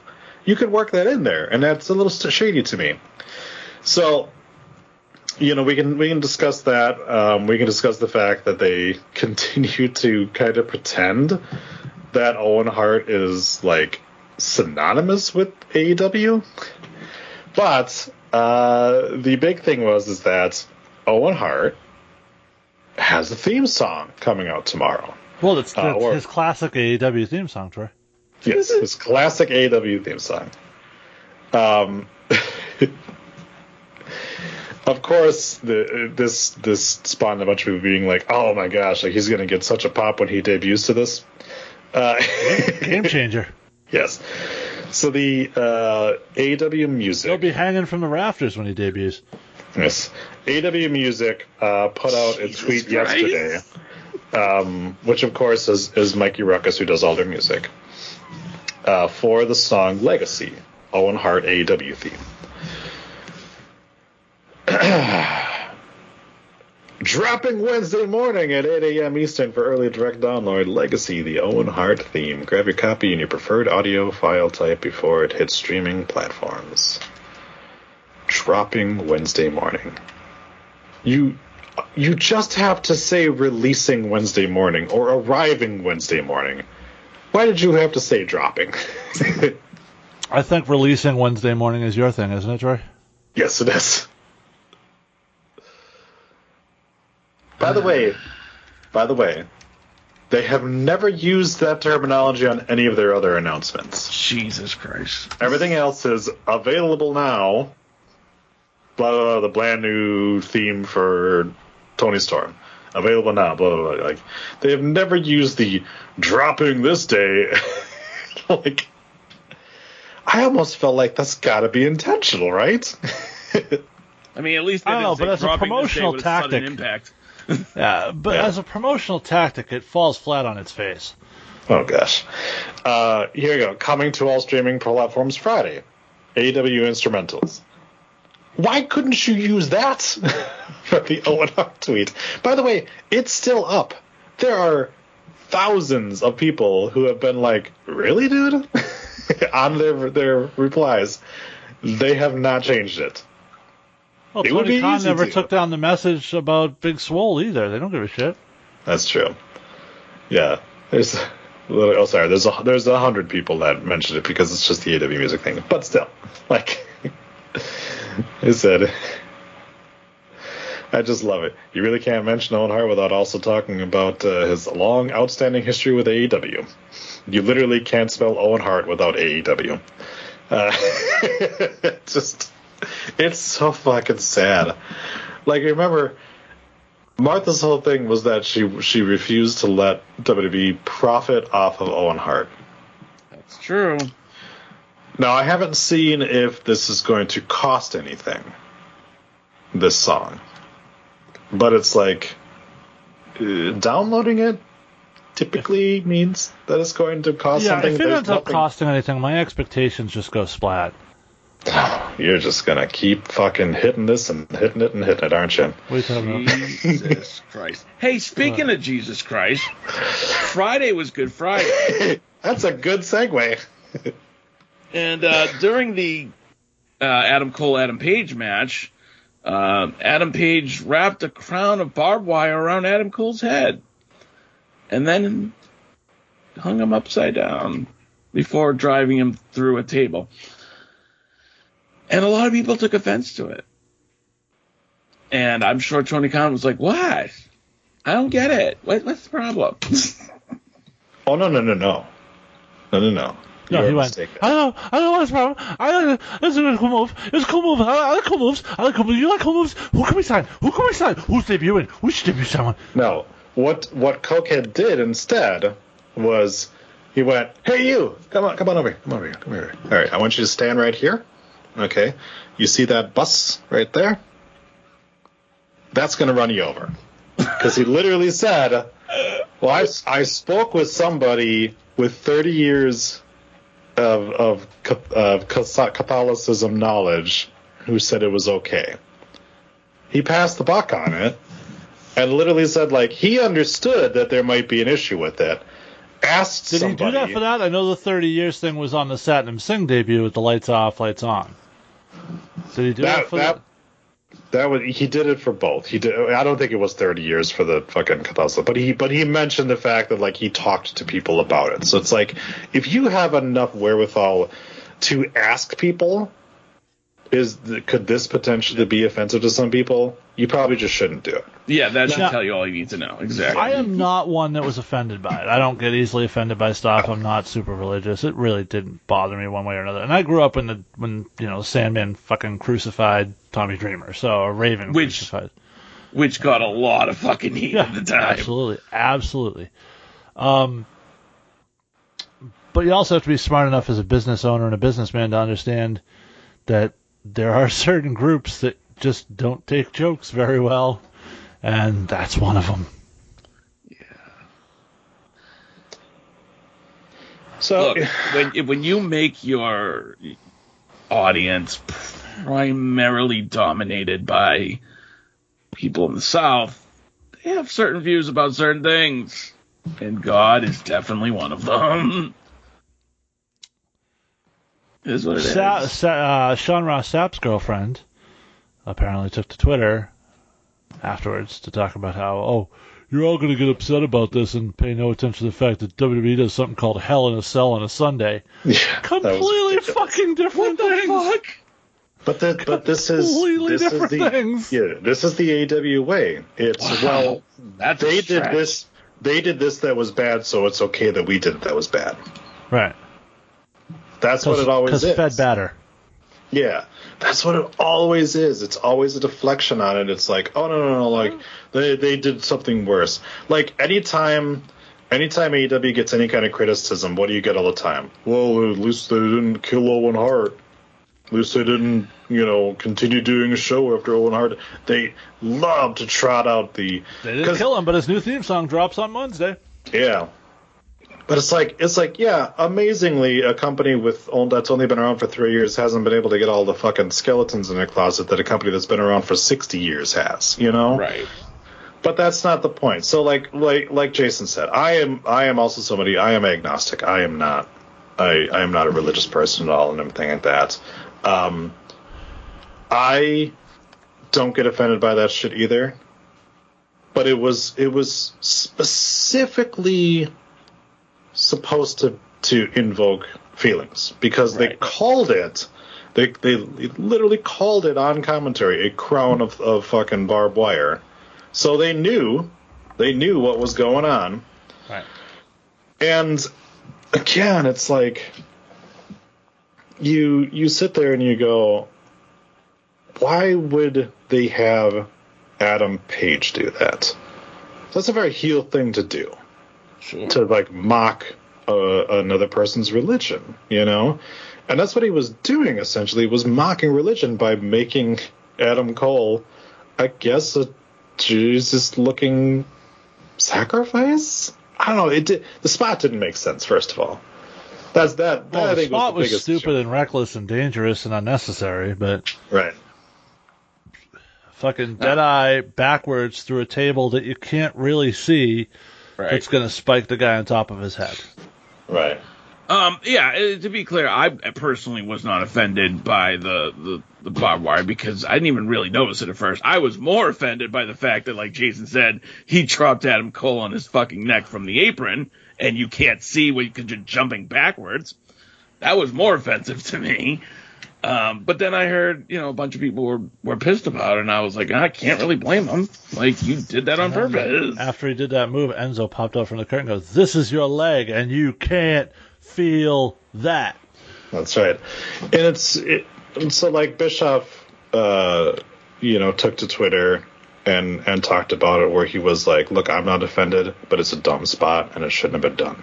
And he's like, when we did something similar, not exactly similar, but we did something in WCW, it was stupid at the time, And then Russo came out and said, like, hey, there's a reason why we used an Undertaker symbol instead of a cross when we put Stephanie up on the thing, because we knew even then. And it's like, that's in the Attitude Era. They didn't give a fuck about things. They even knew then, like, okay, we can't put him on a cross. We'll put him on something that's very cross-like. It's a T. But we can't put him on a... And it was on a free TV show. On a religious holiday. On a religious holiday, specifically on a religious holiday. And yes, I Hell in a Cell on a Sunday or whatever like that. That's fucking not different. And taking the savior of the Christian, Catholics, and being like, let's mock him in a wrestling show during a death match. Right. They're not doing a show on Easter, calling it like putting Jesus back in the cell or anything or in the ground or anything like that. Like, they're not doing something that fucking like terrible at all. Like I said, it was specifically Elimination Chamber will now be known as Resurrection Selection. Yeah. For all the fucking talk of like, oh, they're doing Hell in a Cell, it's like, yeah, you know what they don't do? They don't call it Hell in a Cell in Germany. They specifically understand that specific area probably not going to take too kindly to that and have changed it, But they also realize that, like, that's one small percentage of our audience. Guess what? A large percentage of your audience is Christian or Catholic, exactly. And are probably and are going to understand that's clearly a reference to that. Mm-hmm. So, yeah, like I said, I don't give a shit one way or the other. It is what it is. But it was stupid. And yes, I completely understand, too, that it was fucking reckless as hell, and you couldn't even see the spot. No, it didn't come off good on TV, so... No. He put it around there, and then he hit Adam Cole from the camera the entire time. And let's not forget, we had blood, because... Yeah. It's AEW show. Yeah. God, like, I understand the notion of it, and I will say there is certain scenarios where having a little color adds to the intensity of a match. Sure. 100%. If you do it all the time, it loses all that intensity and all that meaning and all that additional, like, it's every week now. Somebody's bleeding, somebody's busted wide open every single week. There's nothing. Now, Paige clearly got it the hard way, because you don't typically blade yourself in the fucking chin. Right. But, Jesus Christ. I believe Cole was attempting to bleed a lot more than he did. But that thing closed up on him pretty 100%. Quick. I think he was looking for, like, Ric Flair, full crimson mask kind of stuff. Once he was. But,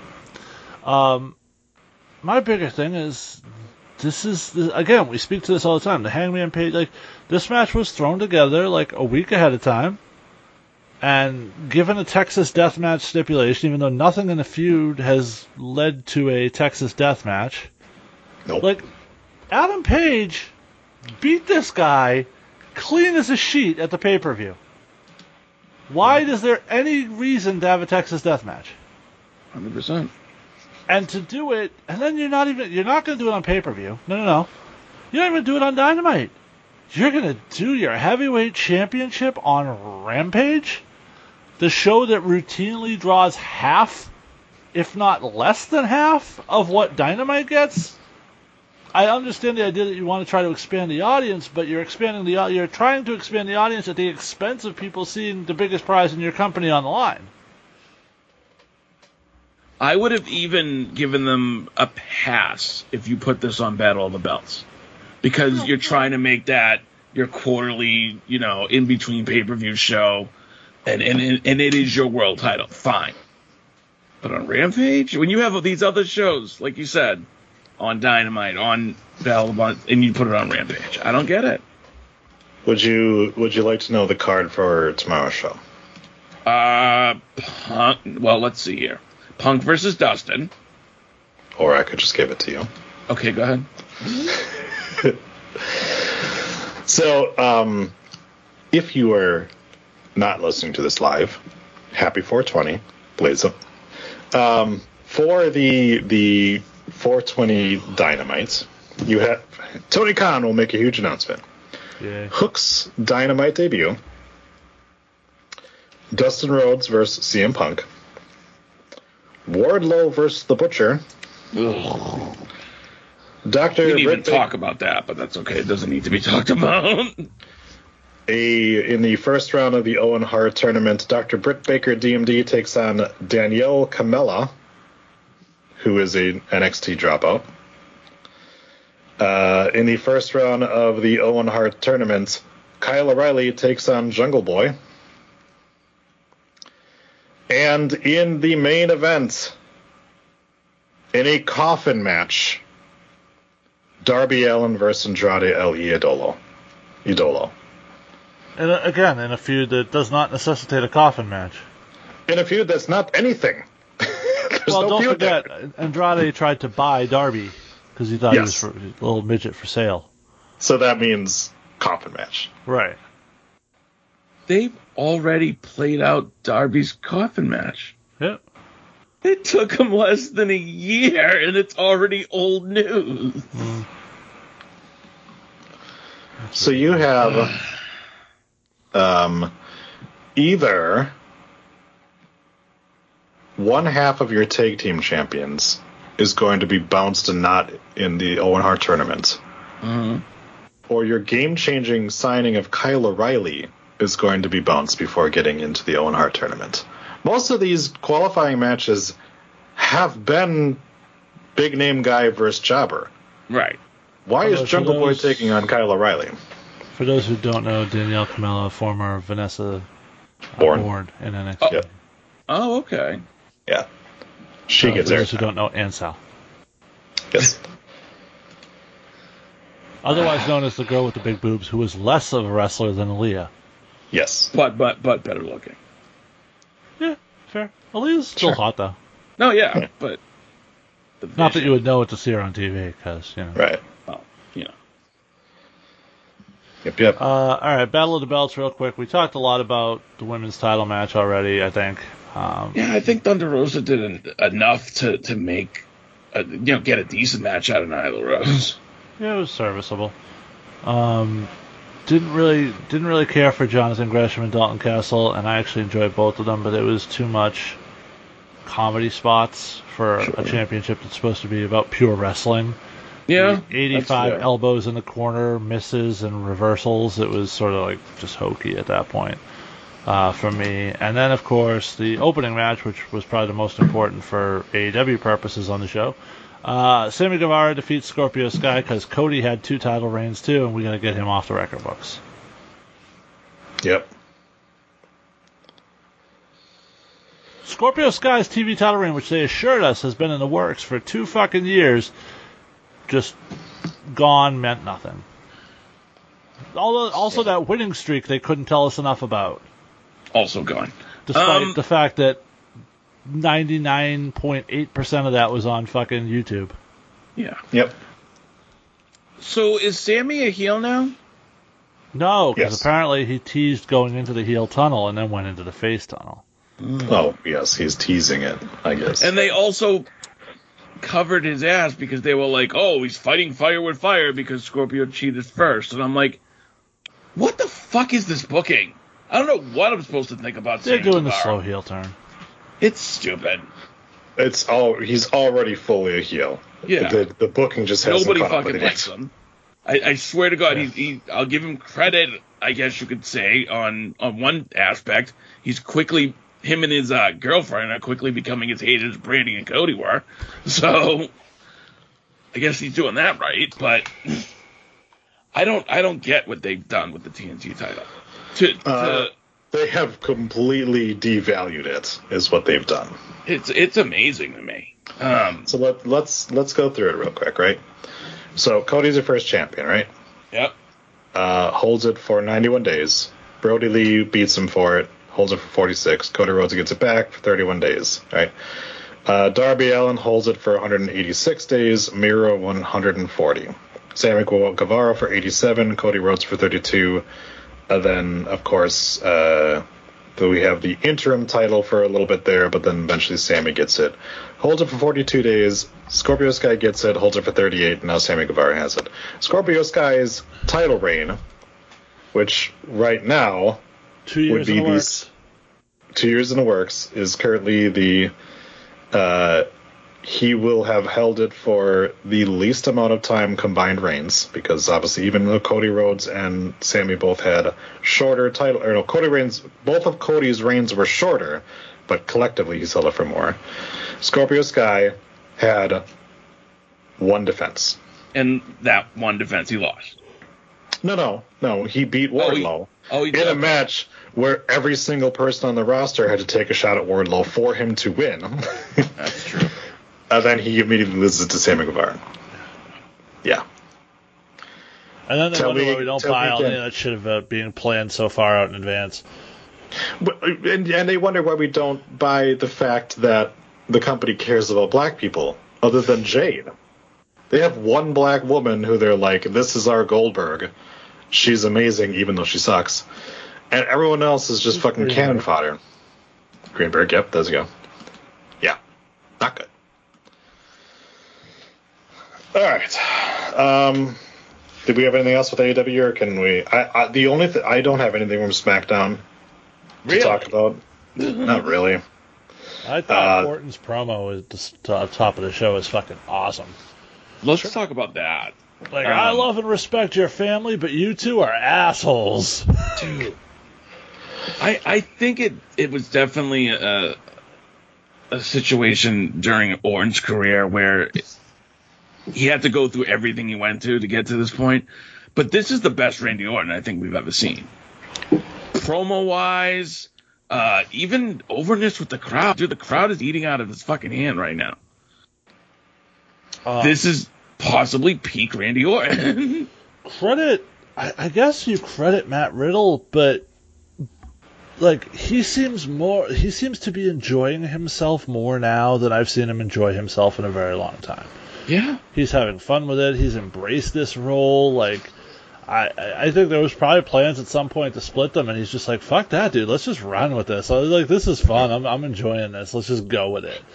And by the way, the match with Jimmy Uso and Matt Riddle was fan-fucking-tastic. Yeah, it was. They absolutely killed it. But other than that, real quick on I got nothing else on SmackDown. Real quick on Orton's promo at the beginning, he said, the big dog let the bitches off their leash. Yeah. That was great. That was great. Fucking great. There was, he recently passed 22 years on the main roster. Randy Orton did. Holy shit. They showed a side-by-side picture of him current day and his original, and it's like, that guy has the most consistent physique of anybody out there. Probably. He is still He's a little the skinnier same... at the beginning, but yeah. He maybe put on like 10 pounds of muscle and that's it. Yeah. You could, so many other people you look at, you're like, look at Triple H, he's a fucking tiny little twig, and then like all of a sudden he's fucking jacked. Like Randy Orton, I don't think you could ever look at him and be like, that dude took steroids. Like, he's always been that same size, you know? And the only difference was, like, he's got less hair up top, more hair down of the chin, and he's got more tattoos. That's about it. Right. But, well, I mean, you say he's never taken it. Didn't he get busted for steroids and a wellness violation? Yes, he did. A couple times?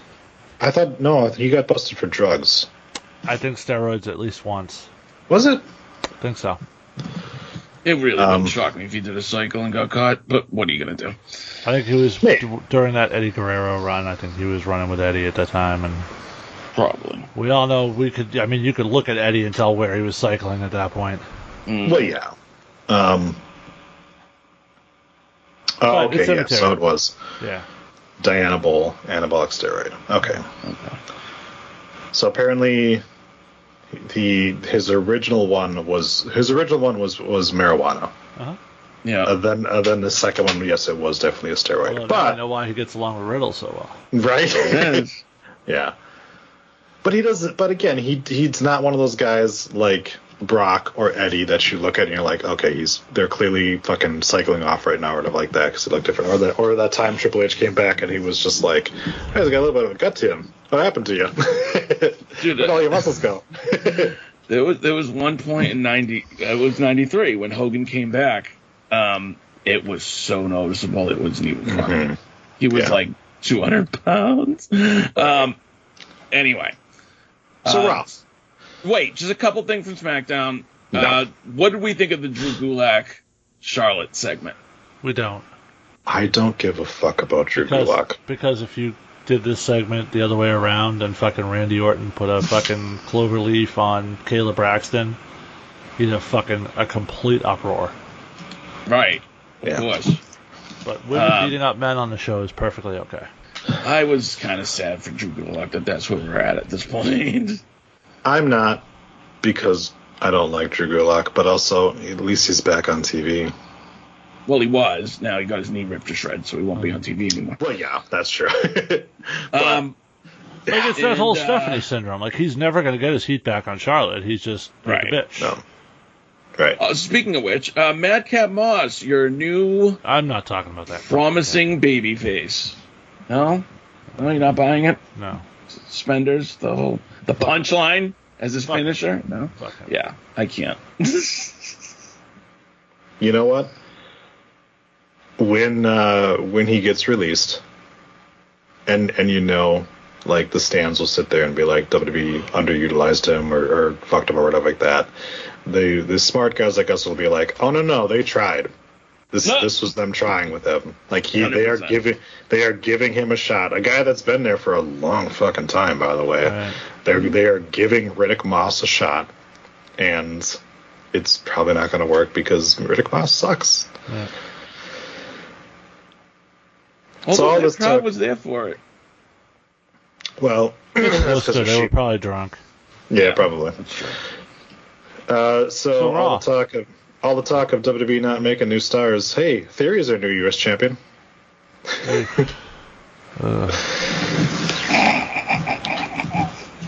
Look, I don't have a problem with Theory winning the title. I don't have a problem with Finn Balor dropping the title to him.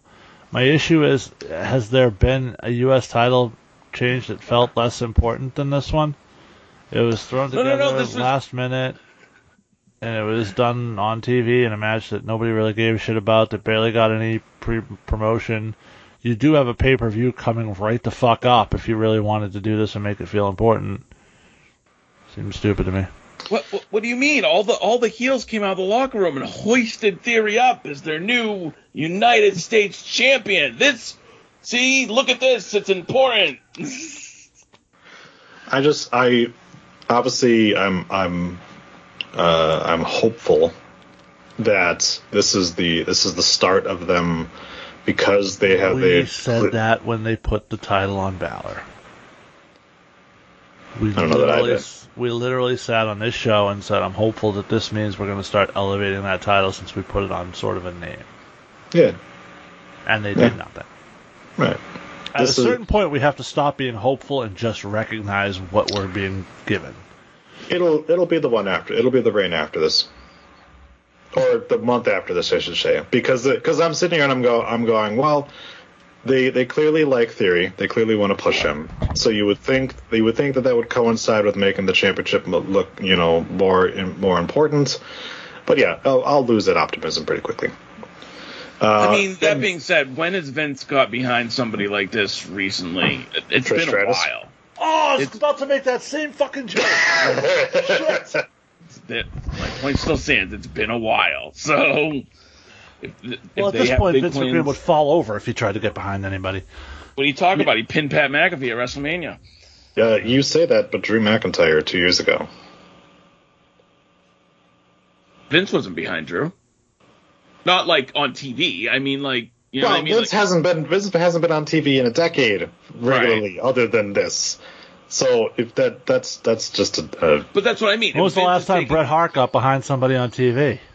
Yeah, like that doesn't make any sense. Like Vince has his people that he pushes. He pushed Drew McIntyre to the moon. Of course. You know, things that he's pushing Theory right now.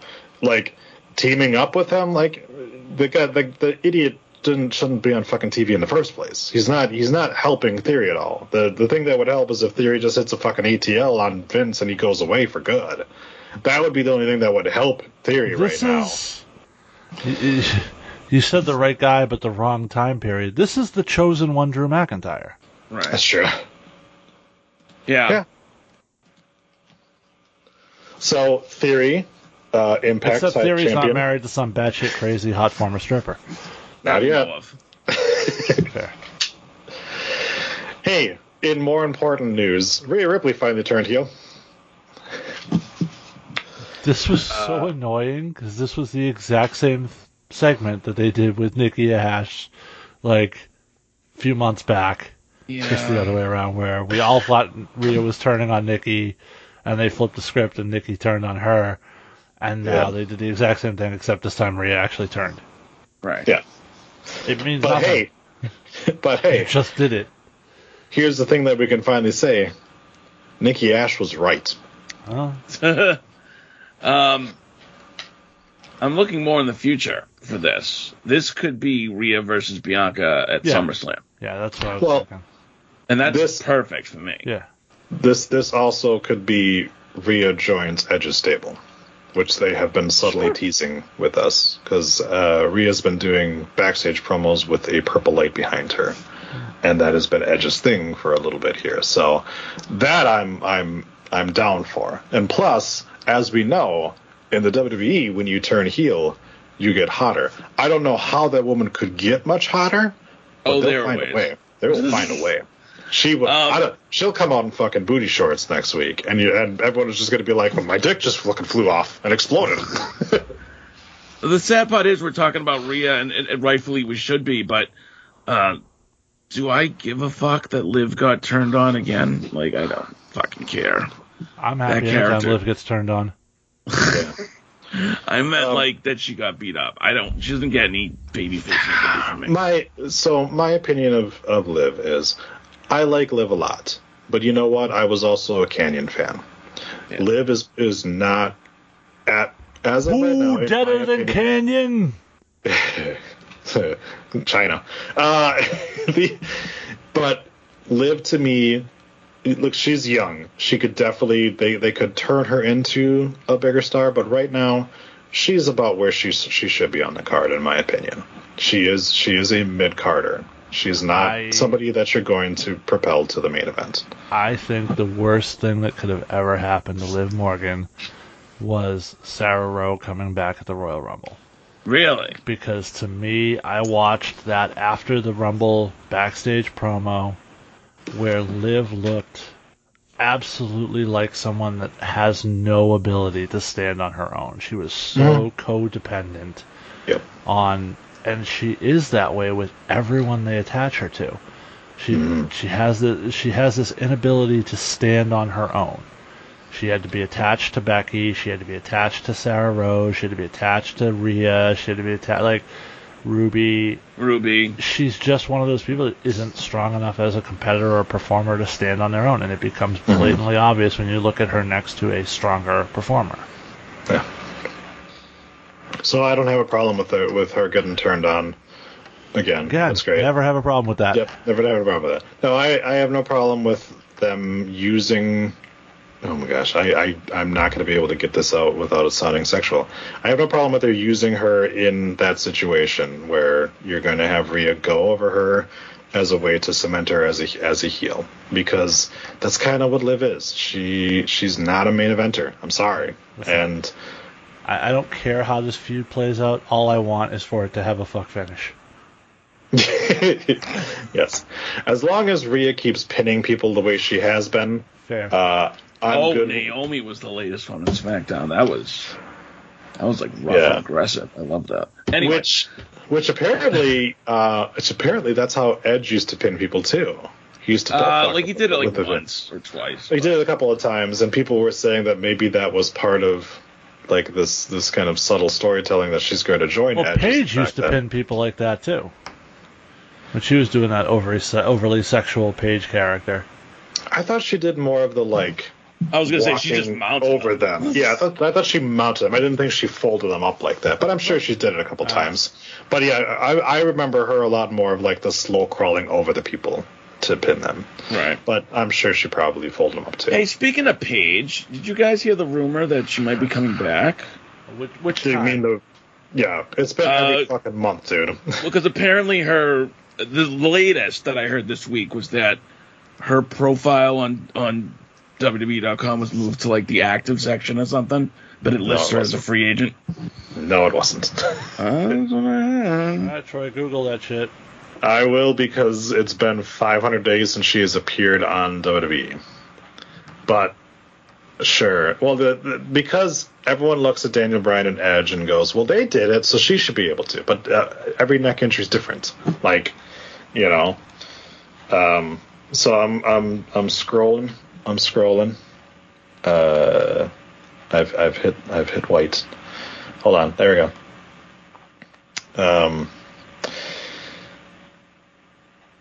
And even if she was moved to the active section, I mean, they have interviewers on this thing, so that would just mean that maybe they have decided to use her again. But again, like, she has said herself that like she's not cleared. She's not good, you know. She's trying. She's doing everything she can. If she was in AEW, she'd be wrestling tomorrow on Dark.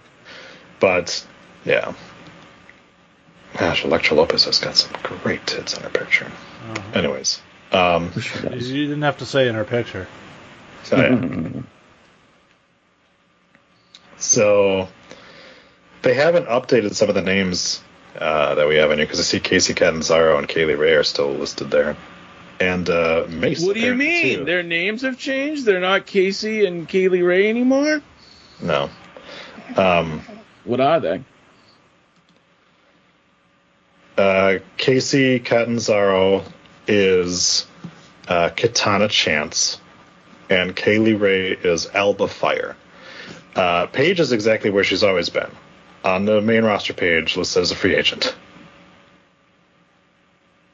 She was never moved to the alumni section. People say that all the time. She was never moved to the alumni section. She's always been right there on the page, always with a. If it suddenly had like a Raw or SmackDown logo on it, I would totally say, "Hey, something's up." Right. But this is the same fucking website that had Xavier Woods listed as the first person in the alphabetical list for 3 weeks before finally changing him back to being at the bottom. So, yeah. No, like I said, they would only move her around if after she came back. But right. No, she has been exactly where she's been the entire time, sitting right on the active list, because she is technically an active member of the roster. She's just not used because she can't wrestle. Fair enough. Yeah. Jason, did you have something to talk about with Cody Rhodes this week? It's not even so much this week. I've been probably on this show the biggest fan of Cody over the last few years. I was the one that told you he was always secretly working for WWE, which obviously clearly now has come to fruition, and everybody else has now realized the same thing. But that being said, people are going crazy about, Cody's return and everything, blah, blah, blah. It's Cody. And I like Cody. And I think Cody has a lot to offer in this role. Oh my God, take a drink every time you say Cody. But the issue here, the reason people are excited isn't Cody. The reason people are excited is because for the first time in a long time in WWE, you have the potential for new stuff. new matches that you haven't seen in a while, new programs, new face-to-faces. There's that feeling of, ooh, this could be something really cool and new. And you didn't get that for the longest time with those NXT call-ups, because despite the fact that it was cool and new they were on a new brand, they were never on a new brand as a top guy. Cody came back in a top role facing the biggest names, and it feels like there's a whole bunch of new exciting shit we could see, and that is why people are going crazy for Cody. Sure. I think there's something to be said for that. I was a big critic of Cody's character on TV for the past year because I didn't like it. I thought it was very, very self-absorbed and just gross. But I'll give him credit where it's due. I really enjoyed his promo with Seth to start the show. But I do agree with you. There's something to be said there that this is just because it's new. It's going to be hard to keep this type of fan approval for a long time. Do you know what I mean? Like, this could fade out pretty quickly if they don't do it right.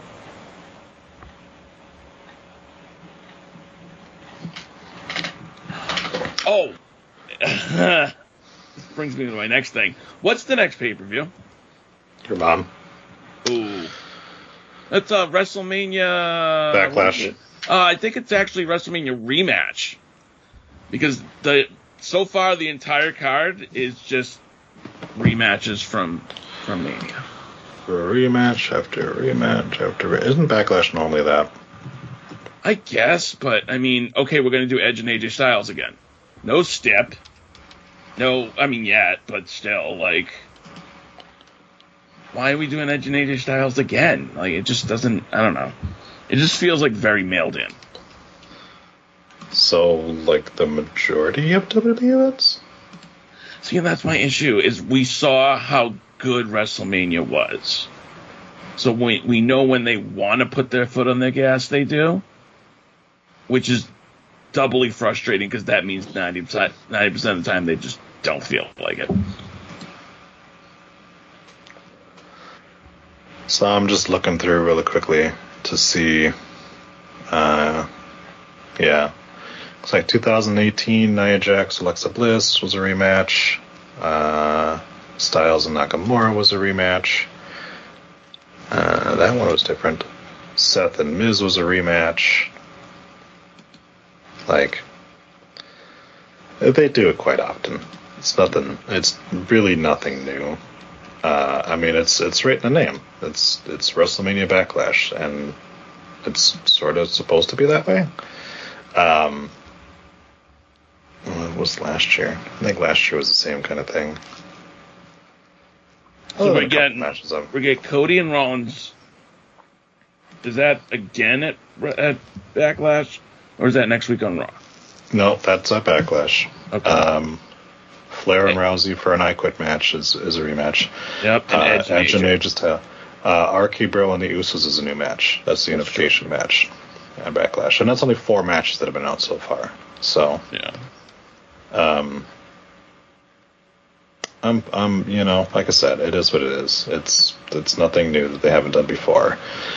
But I mean, I know that doesn't make it good. It doesn't make it anything. But there's at least with Edge and AJ Styles, they are progressing the storyline a little bit. Like that was a match that ended in Styles getting screwed. So there's a reason for a rematch. Now, Cody versus Rollins, not really a reason for a rematch. Like, right. That was a clean finish. Charlotte versus Ronda, I guess because they took the referee out is the reasoning behind it. But well, they're saying that Charlotte tapped, and she's like, "Oh, no, I didn't, because the ref never saw it." So they're like, "All right, well, now I'm going to make you scream, I quit." Yeah. So I guess other matches, I mean, you might have Theory defend his title. I'm probably against Finn again. Just to rematch that. But at least that would be a new match that's not from WrestleMania. No, that would be from on the card. There's a difference. All right. I enjoyed Cody versus KO, by the way, but I should have figured we weren't going to get like a real finish. Well, no, because that is an actual like dream match, and so they're like, hey, you know what? We can revisit this feud down the line and have them do an actual match, sure. which is the proper way to book things. Not to be like, these guys are going to face off each other on regular TV, other than just never interact again. Yeah, I don't know. Jason, oh, go ahead. Oh, I was just going to ask if you had anything else. I thought that, I mean, the lie detector segment, obviously, we want to talk about, right? That was funny. I thought it was kind of funny. I actually really enjoyed it. I thought it was going to be really stupid, but Kevin Owens is so fucking good that he can take something like this and make it hilarious. Right. And Gable was really good, I was going to say, and Chad did his part. Yeah, the two of them were really good together. And, of course, in true Owens fashion, always selling when you're on camera, him laughing at the jobber getting carted out was amazing, too. Yeah. That was good. Yeah. But he's always great, you know? It's Kevin Owens. He's my favorite wrestler for a reason, because he's great. What did we think of the commitment ceremonies that shoot up 20 minutes of time? Stupid. Well, that we're not going to talk about. There you go. There's a new match that we haven't seen. Kevin Owens is probably going to take on Ezekiel at Backlash. There you go. So that's something new. Sure. Okay. I mean, is it going to be good? I mean, Kevin Owens will be good. Ezekiel is not a good wrestler, so. Well, I mean, no, he was not. But we also haven't seen him in 8 months. Maybe he's a little bit better.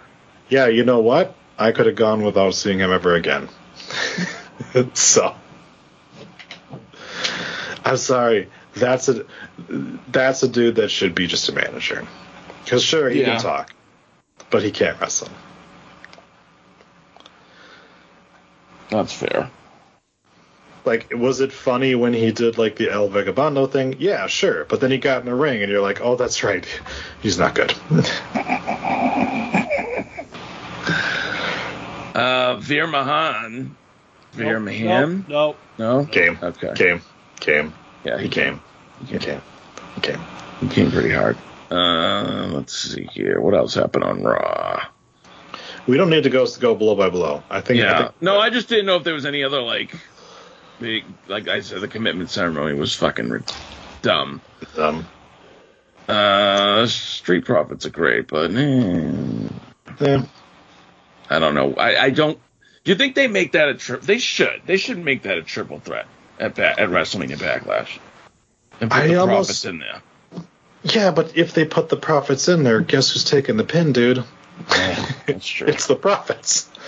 Like, that's the only reason to make it a triple threat, is so that they don't have to have Orton and Riddle take a pinfall. Right. And oh hey, welcome back to the WWE, Cody Rhodes. You won your first big match on Raw by countout. Yeah. That's right. Creative Patrol, baby. Alright. Unless we got anything else to talk about? We're good.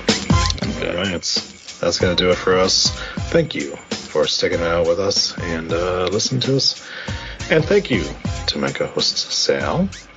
Thank you, Troy. It's been fun. And thank you, Jason. Thank you, Troy. Jason, why don't you go ahead and send us on home? I guess that means we will run your ass down next time. Bye.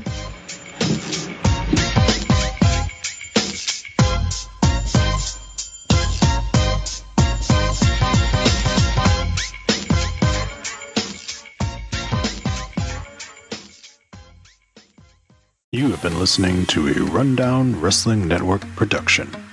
Please visit rundownwrestling.com for all of our shows, as well as our other special events. Keep it locked there, or subscribe to the Rundown Wrestling Network on iTunes, Spotify, Google Podcast, Stitcher Premium, or anywhere you get your podcast from.